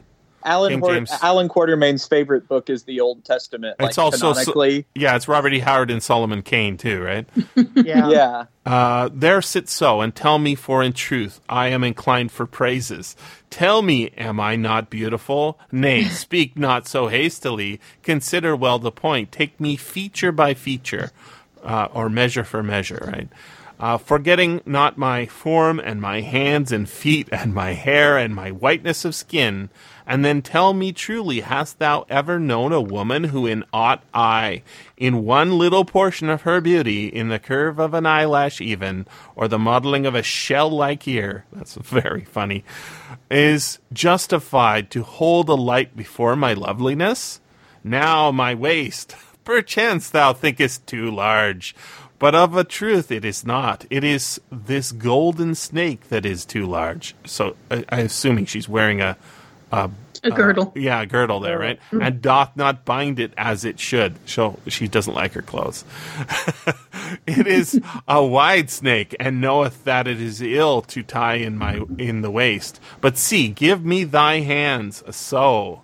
Now press them round me, and there, with but a little force, thy fingers touch, O Holly. So I'm doing that with my fingers right now. That lady has a wasp waist, right? She's a fucking skeleton. That's almost impossible. I mean, there are people who have that, but they're fucking deformed, man. Unless your hands are... Oh, wait, no. Maybe his hands are huge, right? That's possible. right. He's got long arms and hands. probably huge hands. Yeah, so maybe she has like a 16-inch waist or something. So more reasonable. Like but no, he has to squeeze her a bit too, right? Because he literally says you have to, press. Where I lost my spot here. I'm busy looking at how small that is. I am but a man. Shit, I lost my spot here. Golden snake too large and doth not bind as it should. It is a wide snake and knoweth that it is ill to tie to the waist. But see, give me thy hands, so now press them round me, and there, with but a little force, thy fingers touch, O Holly. I could bear it no longer. I am but a man, and she was more than a woman. Heaven knows what she was. I do not. But then and there I fell upon my knees before her and told her in a sad mixture of languages, for such moments confuse the thoughts, that I worshipped her as never woman was worshipped, and that I would give my immortal soul to marry her, which at the time I certainly would have done, and so, indeed, would any other man, except what about gay men? See, I don't think this is a consideration. Would any other man, or all the race of men rolled into one? For a moment she looked surprised, and then began to laugh and clap her hands in glee. Oh, this is done so horribly wonderfully in the audio drama, the 2006. Mm-hmm. Oh, she is so fucking evil, man. Oh, so soon, oh Holly, she said. She's actually cast a spell on him right here, right? She did this on purpose for her own amusement. I wondered how many minutes it would need to bring thee to thy knees. I have not seen a man kneel before me for so many days. What does that mean? Like 5 days or like 5,000 days? And believe me, to a woman's heart, the sight is sweet. Aye, wisdom and length of days take not from the dear pleasure, which is our sex's only right. That's why this is a sexism book. Yeah. But seriously, like, she just cast a spell on him, and she's like, here, let me take your hands and squeeze my waist. What do you think? It's like, this is a button-down... Charmin. This is a button-down Oxford or Cambridge Don, right, whose only girlfriend rejected him. Yeah. Well, he's not confirmed bachelor. That means he's gay. But he's been... Okay. He's an unwilling bachelor because of his because he's so ugly, right? And the way everybody on campus... He's an incel. No, he's not an incel. Well, maybe. But in any case, she's teasing him here for her own amusement, right? She's not going to take him as a husband. In a sense, I can't blame her. At this point, she doesn't watch it. If nobody ever sees her. She never really has this sort of. She hasn't had this sort of interaction. I mean, it doesn't say that. Maybe she does this to the men of the tribe all the time. It says in many days. She says, not in many centuries. I think those were century days. Well, for her, they all blend together. People don't look at her. People don't see her. That's right. So I get the feeling that she's lonely, and she doesn't have any goddamn books in this fucking cavern system, right? She does have a lack of book problem. It is true. I mean, spend all your days indoors, getting paler and paler for thousands of years, and nothing. Talking to dead corpses. I mean, yeah, it's like I guess she has her TV. No. I mean, in a sense, what's happened to her? I mean, she's ruling this kingdom in the middle of nowhere, Africa. It's no life. It's a curse. Right? It's a curse. It is, and that's why she's in hell. That's why I'm thinking that ending with her dying in the flames is a release. But it's also a release for her. It's a good thing for everybody, right? So they got the revenge, the atavistic revenge. They got she got a release because really, if he had stepped into those flames and lived forever in these stupid fucking caverns, it's not in this book, I'm pretty sure, but it's really cool. I'm pretty sure it's not in the book. She says in, I think, the 2006 audio drama. Well, no, maybe it is in the book. She says, "I'm going to go to England and replace Queen Victoria." It's in the book. Mm-hmm. Okay. It's in the book and the audio drama. Okay, good. It's really explicitly well done in the audio drama. Dudes, I love that part, and it's Dracula. It's Anno Dracula. You know, the Kim Newman novel. That's what I was thinking of. It's like, but oh my God. That's his plan too, right? Is he's going to move to the? He's like moving to England. And take it over. In Kim Newman's Anno Dracula, that's exactly what he does. He becomes King of England. And Dracula is before this, right? Or after this. So it's like this book is really influential. I think as a huge hit. Everybody's reading it. Lovecraft loved it. Everybody's taking their own spins on it. The only thing that I can think is incomparable in the adventure sort of aspect of it, and it is called A History of Adventure, right? Mm-hmm. It should be called An Adventure of History, almost.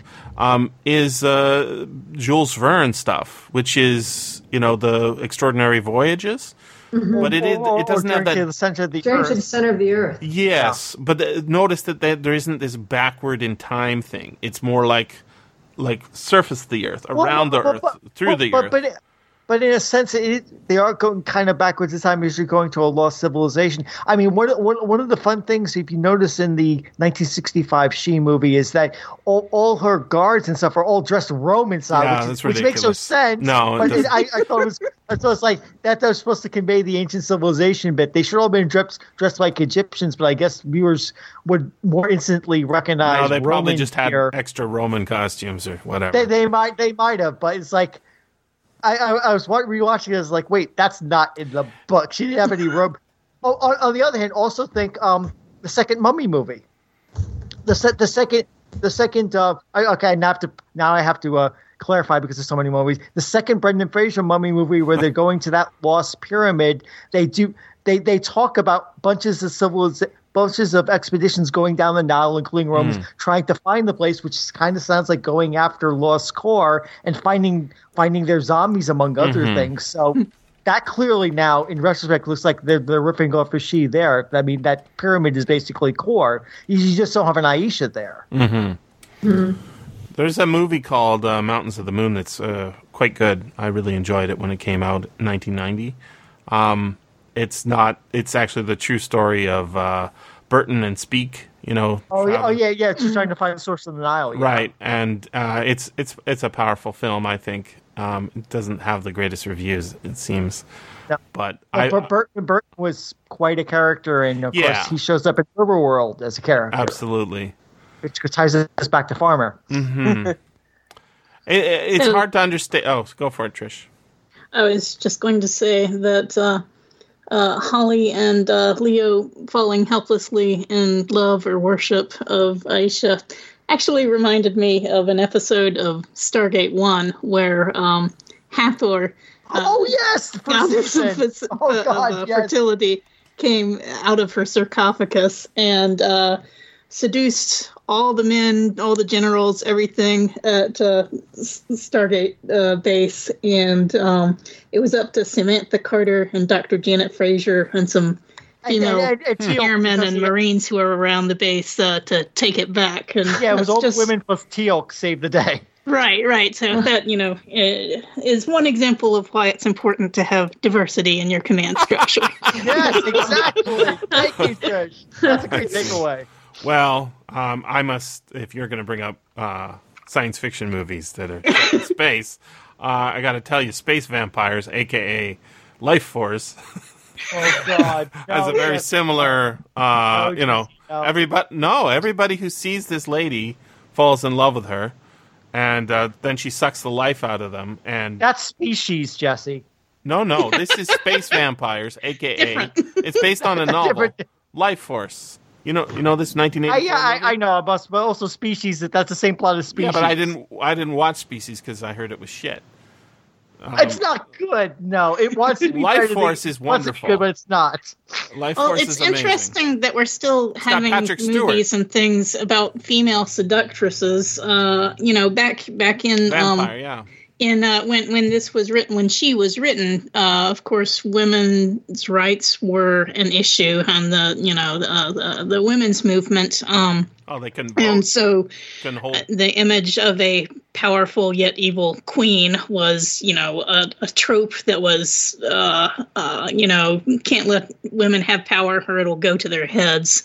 That's why it's so interesting to think about the Victoria stuff. They go on to explain why she, you can betray your queen. It's no big deal. It's like, whoa, no, this is Queen Victoria. Yeah, that's right. Yeah. And then trying to explain, it's a democracy, and like, she's sort of like trying to, it's them talking about it now, and what with the Canadian,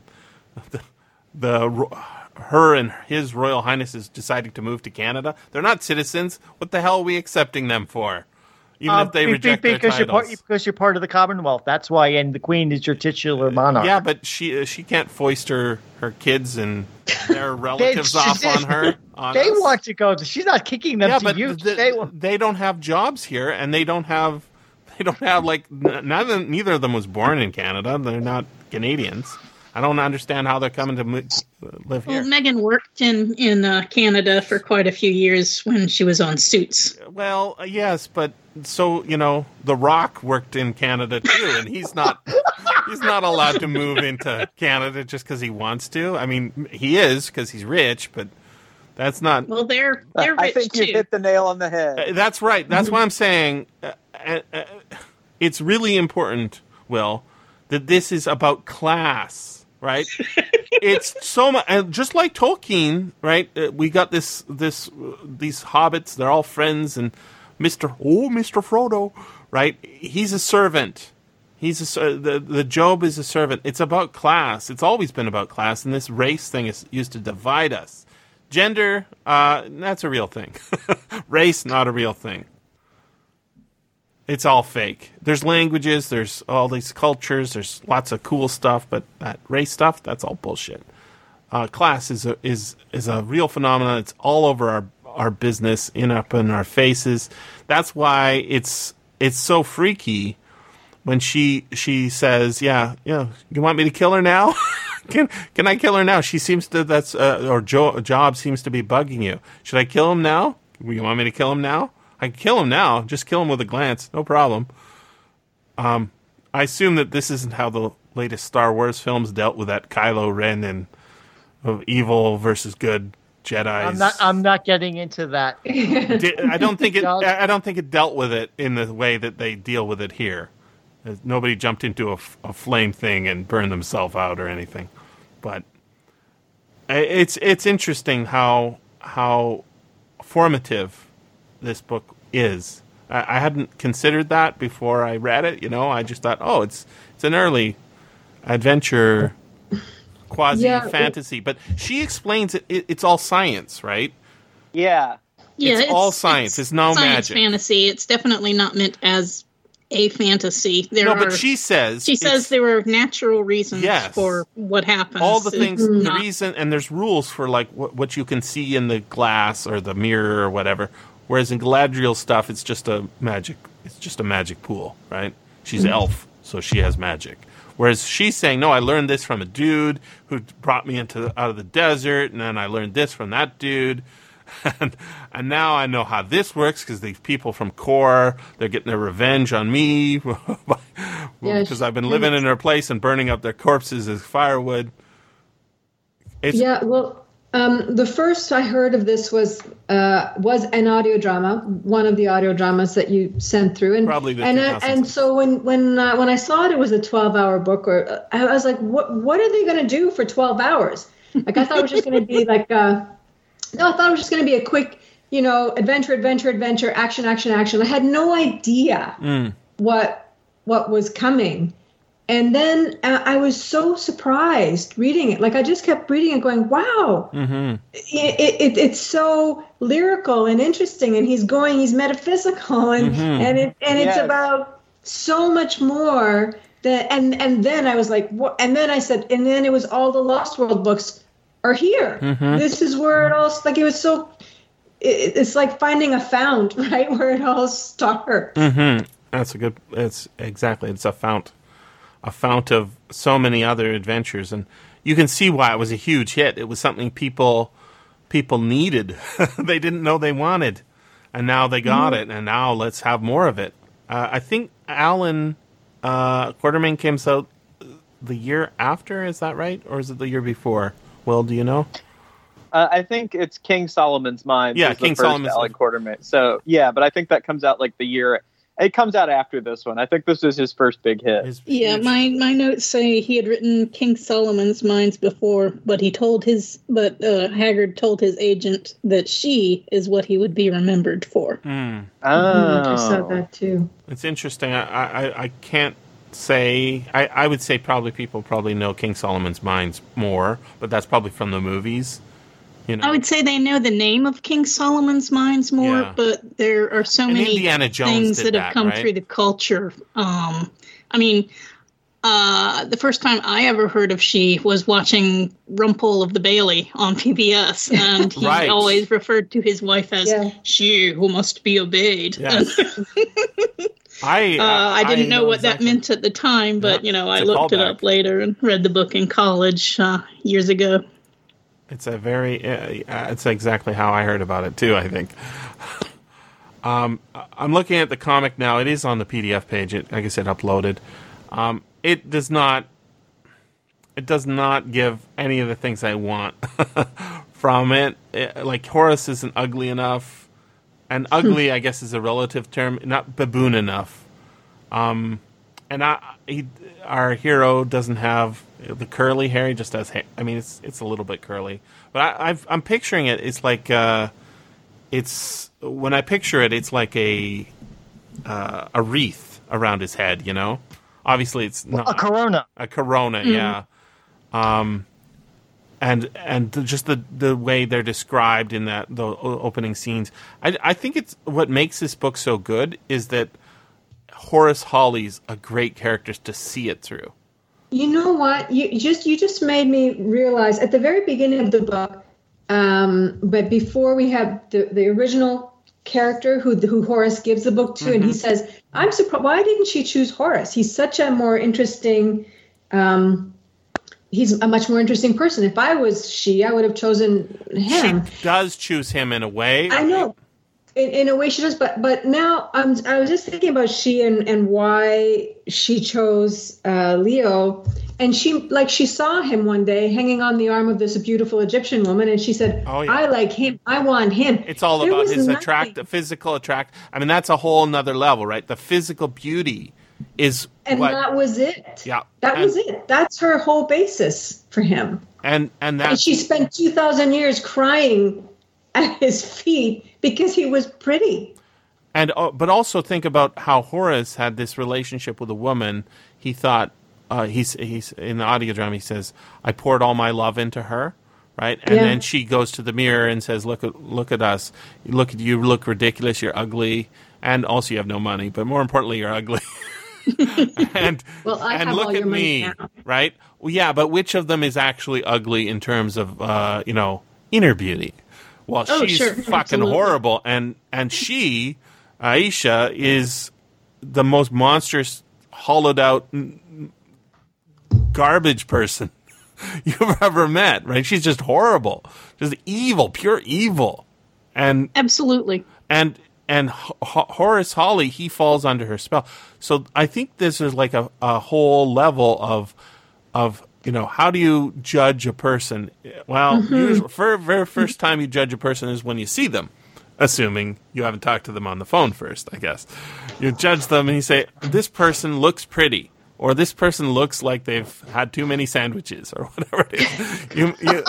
You look like what you look like. But then there's this whole other level. It's like, well, you might want to marry a supermodel, male or female, but if they haven't read a goddamn book in their whole life, and all they want to talk about is sandals and how beautiful, or I guess it would be hockey shoes, or whatever it is that those people who don't read books talk about.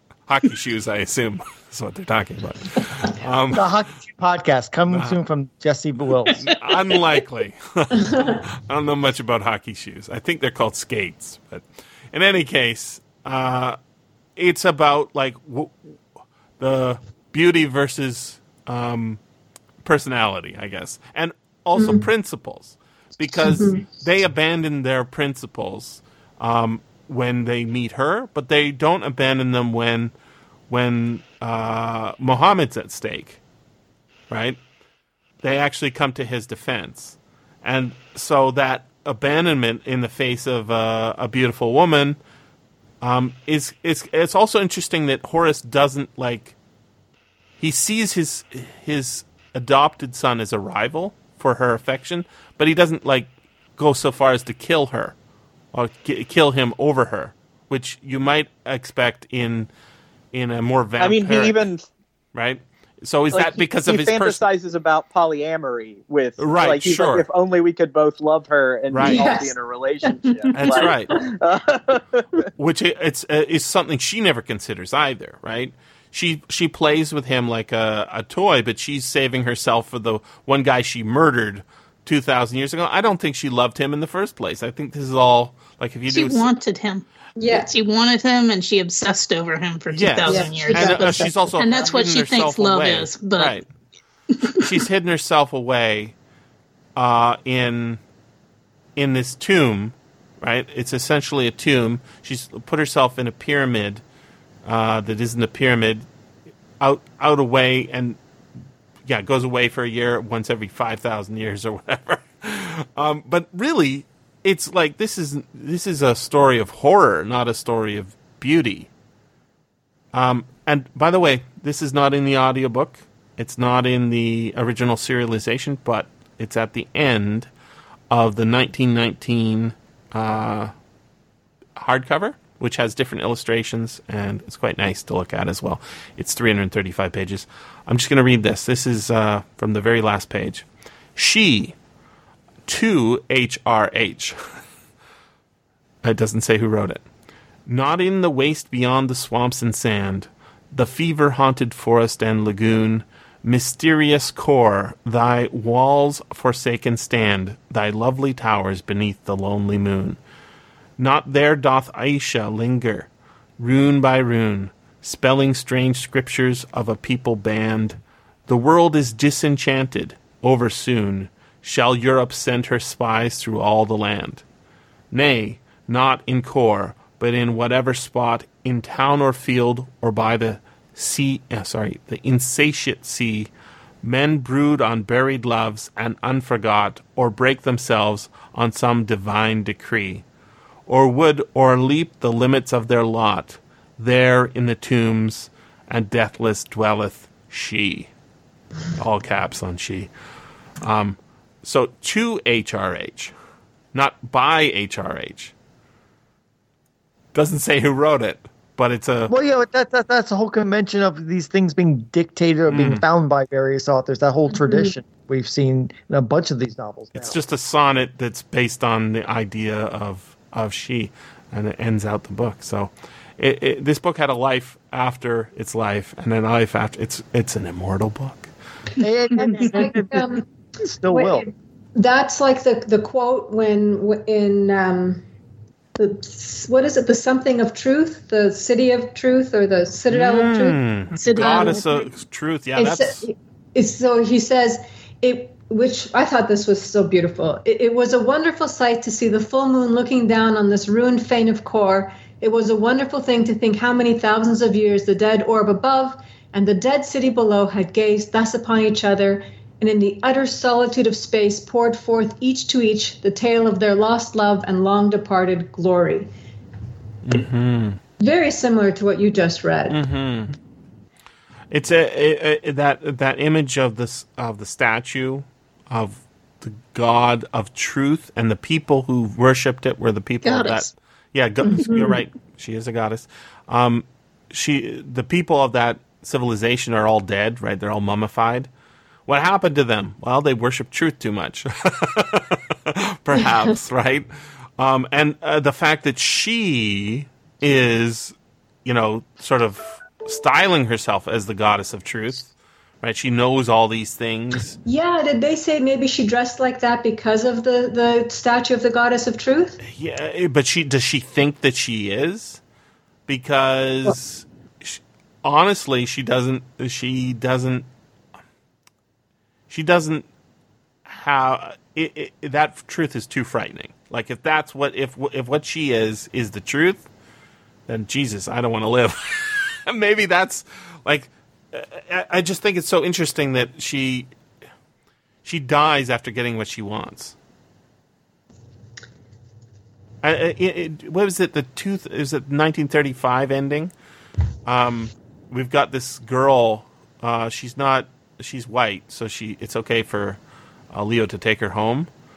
And they're sitting around the fire at home back in England, and Horace is there, and Leo and the girl turn to each other, and then the girl gets the final line saying something like, well, it's immortality's all great and that, but the wonderful thing is the fire that burns in our hearts during our life, and then when we die, the hope that we might be reunited again.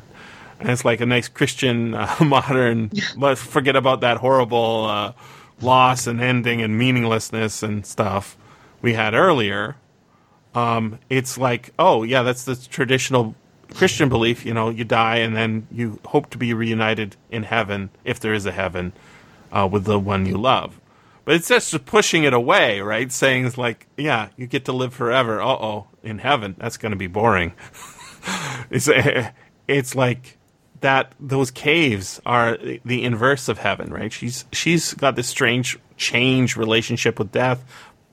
I think this book works really well on its own, but if she keeps coming back, doesn't that undercut this book? Like every sequel? Yes and no. I think Maiso started to touch on this a little bit, and it's kind of in all of the quotes. Like the book has a metaphysical aspect to it. I would say that the book has a theosophical aspect to it.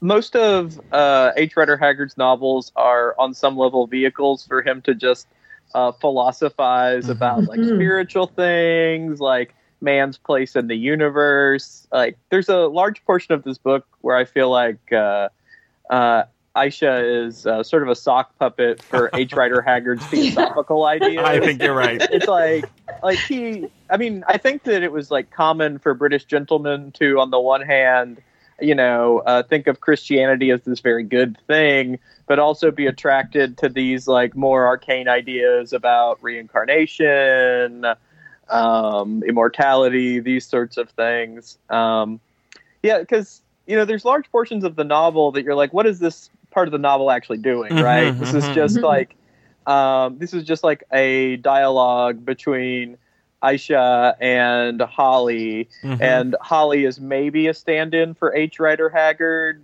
maybe not. I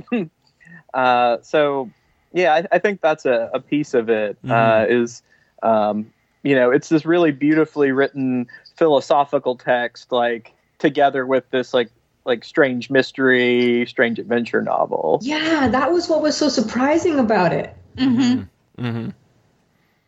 Yeah, there's a lot of structure and a lot of things in the text where you can wonder, what is Haggard doing here, and where what is he really trying to say beyond the text? What's the meta text? I was interested in Holly himself. You talked about the Victorians and things that they didn't really want to face.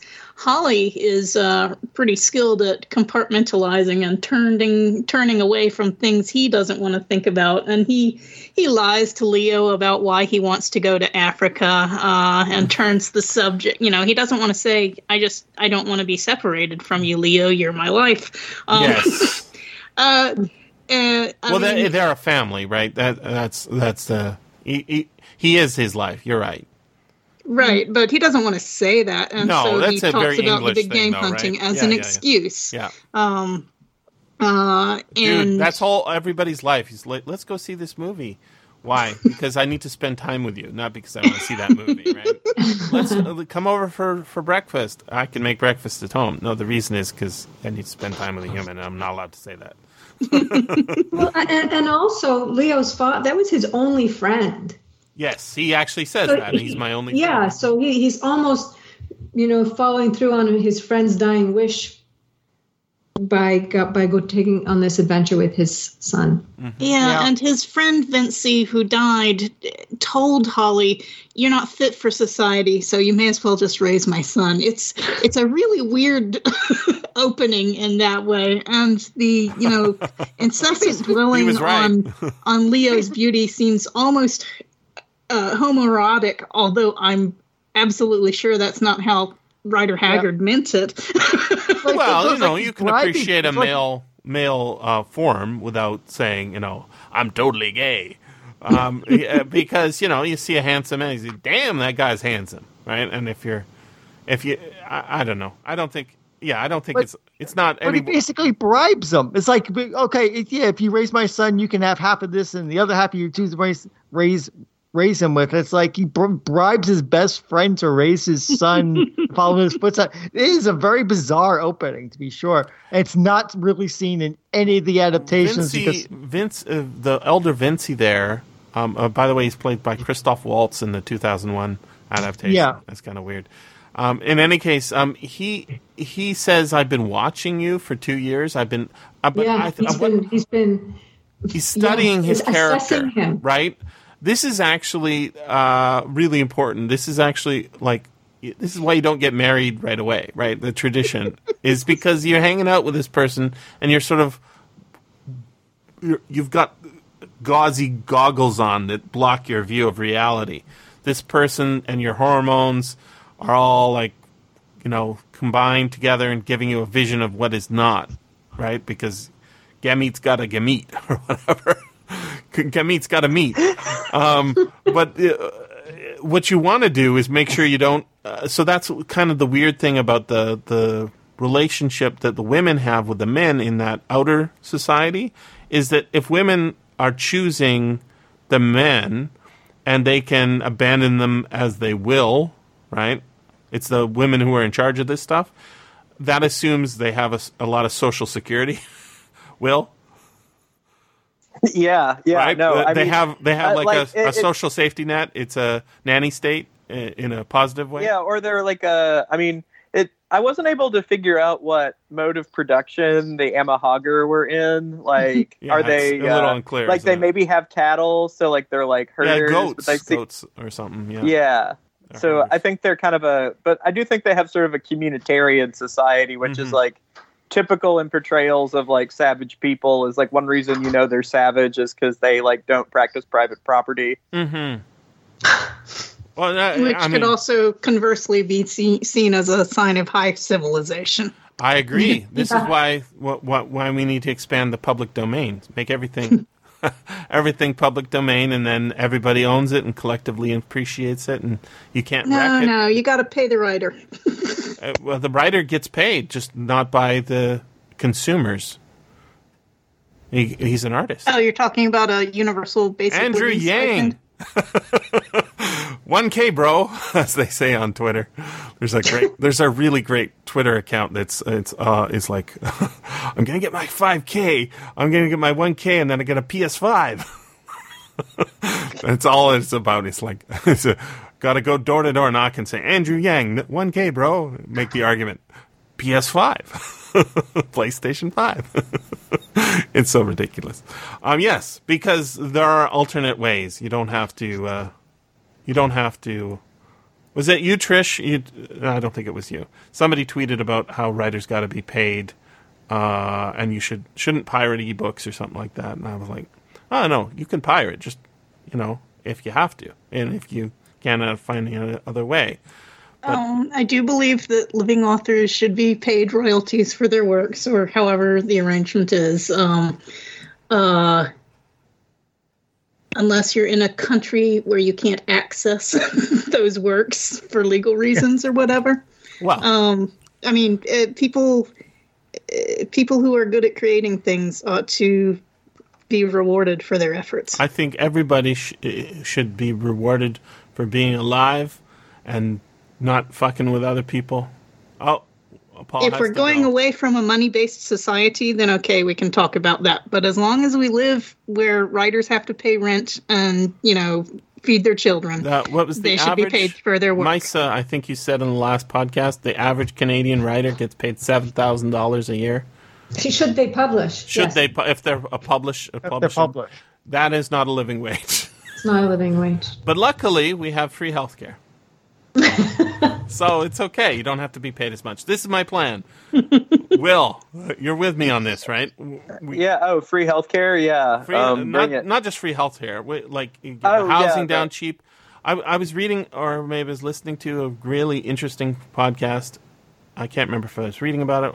Anyways, it was about how in Yugoslavia, all the postal workers had their own vacation spots. Like, it was kind of like timeshare. Yeah. And, because they're all federal workers, they all had a place to go to, and it was like a really great place, and everybody was really excited. And it's like, oh, man, I'm a postal worker. I get to have a vacation. We go to this place, and, we all go there. And it's like, yeah, why not do that? It's not like that job is going to go away anytime soon, right? I mean, it might if drones get going right up to your door, but there's still going to be some folks, right? I mean, in fact, there's probably going to be more postal workers, my thinking. So, yeah, there are all alternative forms, Trish. Yeah. For sure. We don't have to use the terrible capitalistic artificial scarcity system for things that aren't artificially scarce. I'm just saying that as long as we do live in that system, we have to help the people whose work we enjoy by paying them. Amen. Well, you clearly haven't listened to my piracy episode. Yes, where you Jesse just has really strong pirate political beliefs that are just like gonna supersede everything. Pretty much, yeah. You're allowed to have those beliefs, but I'm going to oppose you. Well, don't join my pirate team. It's the most. You got to read about pirates. They're super democratic. They're all up, and let's all share these shares out equally. And if the captain ain't doing right and the quartermaster ain't attributing right, then you fire them and get some new guys or ladies. Your choice. Arr. In pirate culture, that was true. Yeah, absolutely. You get deep into it, and it's so interesting with an internet now. We can do all sorts of things that we couldn't do. I mean, just the amounts of research that we're able to do for this book is insane, and it's also like if you have a lot of your needs taken care of because you had enough money to get housing early enough. Or if you have health care, you can spend more time not doing horrible things for cash. A lot of people, the capitalist system ain't great. A lot of women's bodies are rented out, and male bodies, but not as much, for paying the rent. This is not a good system. I do not think we should uphold it forever. I think we should find alternate systems. That's my feeling. I guess we're done the podcast. I agree with Jesse. Death to capitalism. I'm stopping the podcast there. Mercy killing. It's not you don't have to get rid of markets. You just get rid of neoliberalism markets, and maybe Rose Twitter knows what it's doing. I don't know. I think that's a longer conversation. But probably, yeah.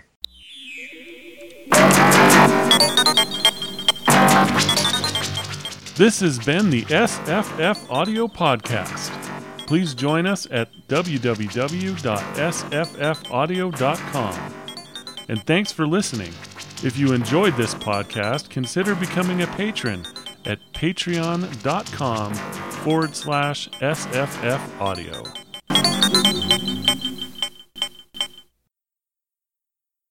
Pre-chat, if not actually in the show I itself. like our inability to talk about anything but That's this. correct. No. We can talk about anything except for this. How about Trish, you should be apologizing to me right now, as should you, Paul. What? last time we talked, the United States hadn't started a war with Iran.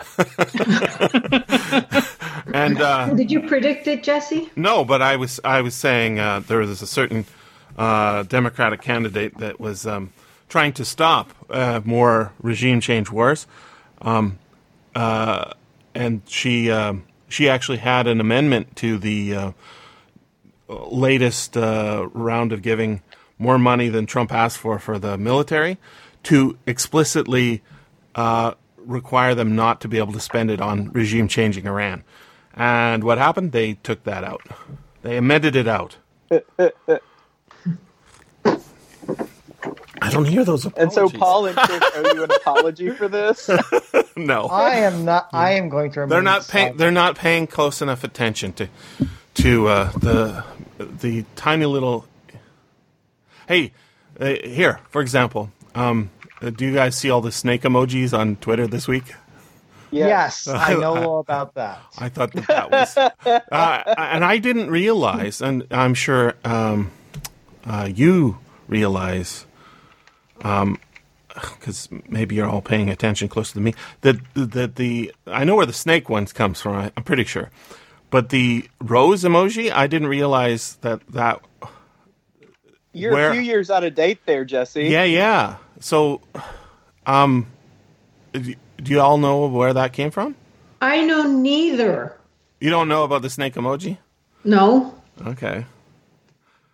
So I think that became very popular this week during the day before the last Democratic debate, and then there was a lot of snake emojis the day after.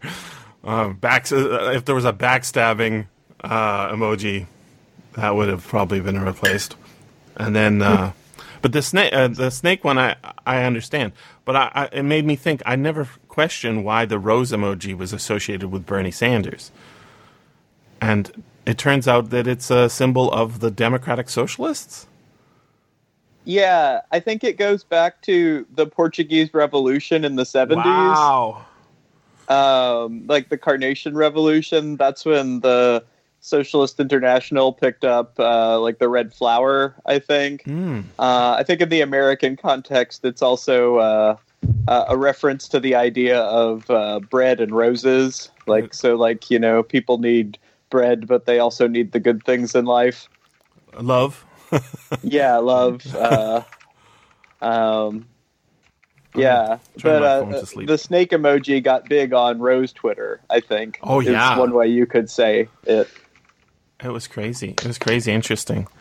Just like, it's like, I think it's related to this book. I was thinking how political this book is. Oh, God, yeah. But not in the way you suggested. So let's get the pronunciation out of the way, I guess.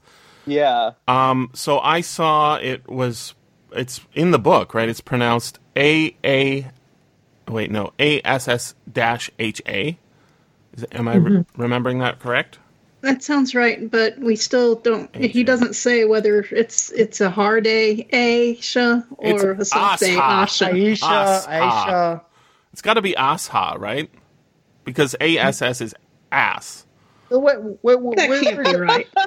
Well, it shouldn't be right, but that's what it says. Where's this ASS? It's AYESHA. No. Yeah, but it's in one of the footnotes. Yeah, so I'm just going to see if I can find that. It's not coming up, so. Pronounced, how about that? Yep. Asha. ASSHA. From. Is there a dash in there? No, there's no dash. Then you are wrong. I can't believe it's pronounced Asha. I agree that I refuse to say that. I understand why one wouldn't want to say that, and that's probably why they've changed it. But it does say that. Pronounced Asha. Yeah, I thought it was Asha also. Asha would be much more acceptable. Asha. Asha. Okay, I think we're sufficiently dewormed. Okay, save that. Just a voice exercise. You know, you got to get. So we're still in the warming pre-show, up for the right? show. No, Correct? we're gonna start because it's gonna be hard enough. This. Oh wait, I have something that can keep us off track for a second. All right. Misa, I asked Jesse if I should get into the Three Musketeers, and he told me that I should ask you if I should get into the Three Absolutely. Musketeers. Why haven't you started it already? Good question. So, like, what's it about? Why are you taking the piss on us this morning? No, I'm serious. Like, I've been thinking I should get into the Three Musketeers. It's exactly what the title says. It's these three best friends who go about writing the world. Oh. And their fourth new friend from the countryside. And their fourth new friend, yes. And you know, and they're very, each one of them is really well drawn out character. And you just get to see the world from their perspectives. Isn't it a lot of like about the politics of France at that time, though? Yes. Yes. It's very complex. But there's also sword duels, fights, tavern brawls, romances, chases, escapes, and it's just action, adventure. I like well written. Like it's a joyride. Is it funny? Yeah. Yes. Okay. Yes, it's funny. It's Dumas, so he puts in everything and turns the blender on high. Mm-hmm. And was this like originally published in like newspapers? I think so. Was it? I'm pretty sure it was. Almost all his stuff was serialized, I think. He's such a good writer. Like, just so good. And that's not the one that... there's like 5 different long versions, but I think there is a pretty long version. It was published in serial form in the newspaper Le... I cannot pronounce French. Le Sickle between March and July 1844. That's not that can't be that long then. March and July is not that far. Unless the Three Musketeers was the book that I hated. Now I can't remember. But you like the memory of it, even if you hated the actuality of it. So. Well, I remember loving Dumas. And I remember reading a classical book over the past couple of years that I despised. Not the werewolf one.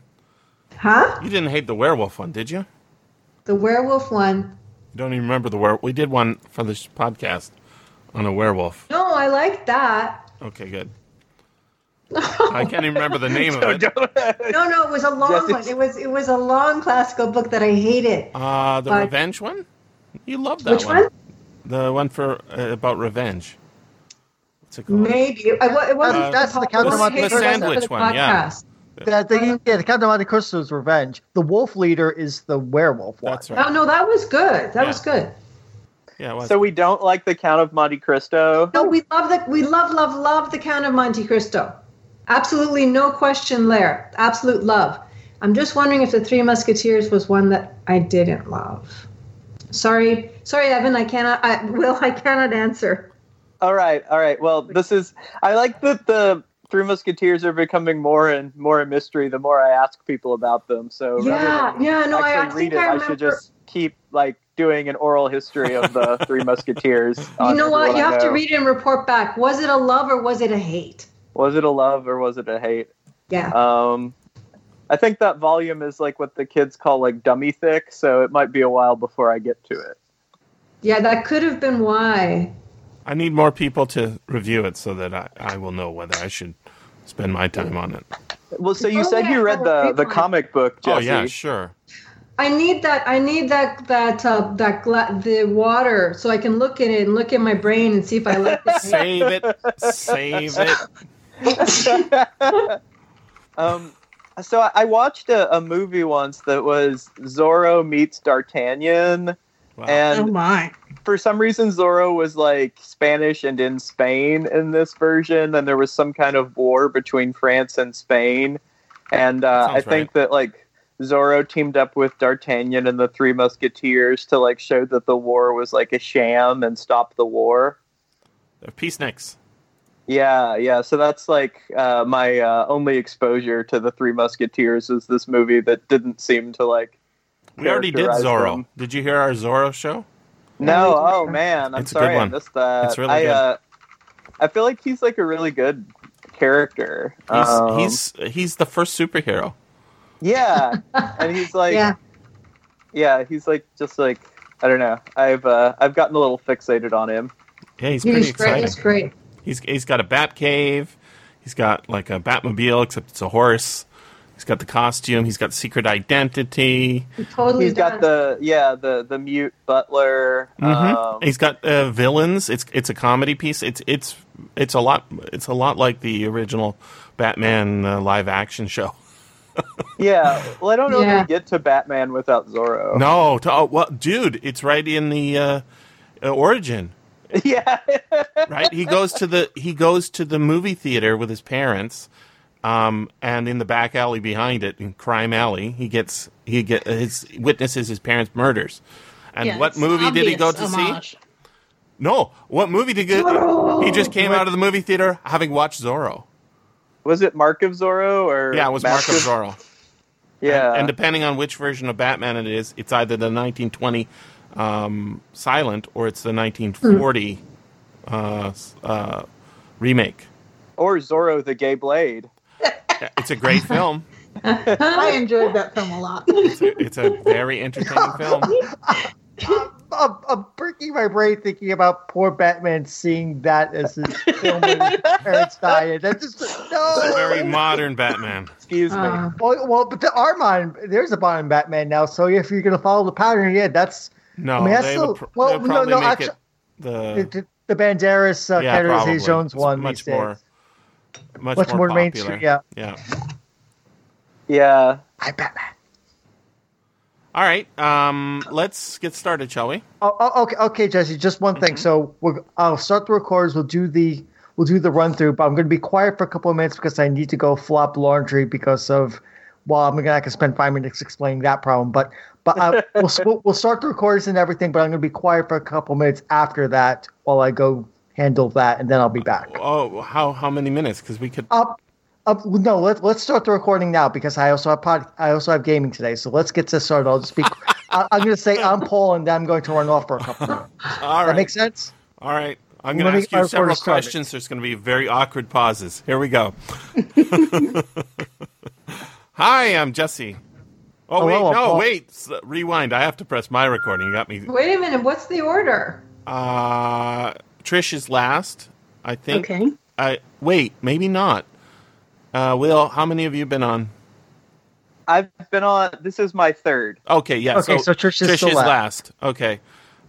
So it's Jesse, Paul, Misa. Trish. I was going to say Evan. Will. I know, sorry Trish. about Jesse, that. Paul, Misa, Will, Trish. Yeah. Are you ready? R.I.P. Evan. Don't answer to Evan, please. Don't make this harder for me. Here we go.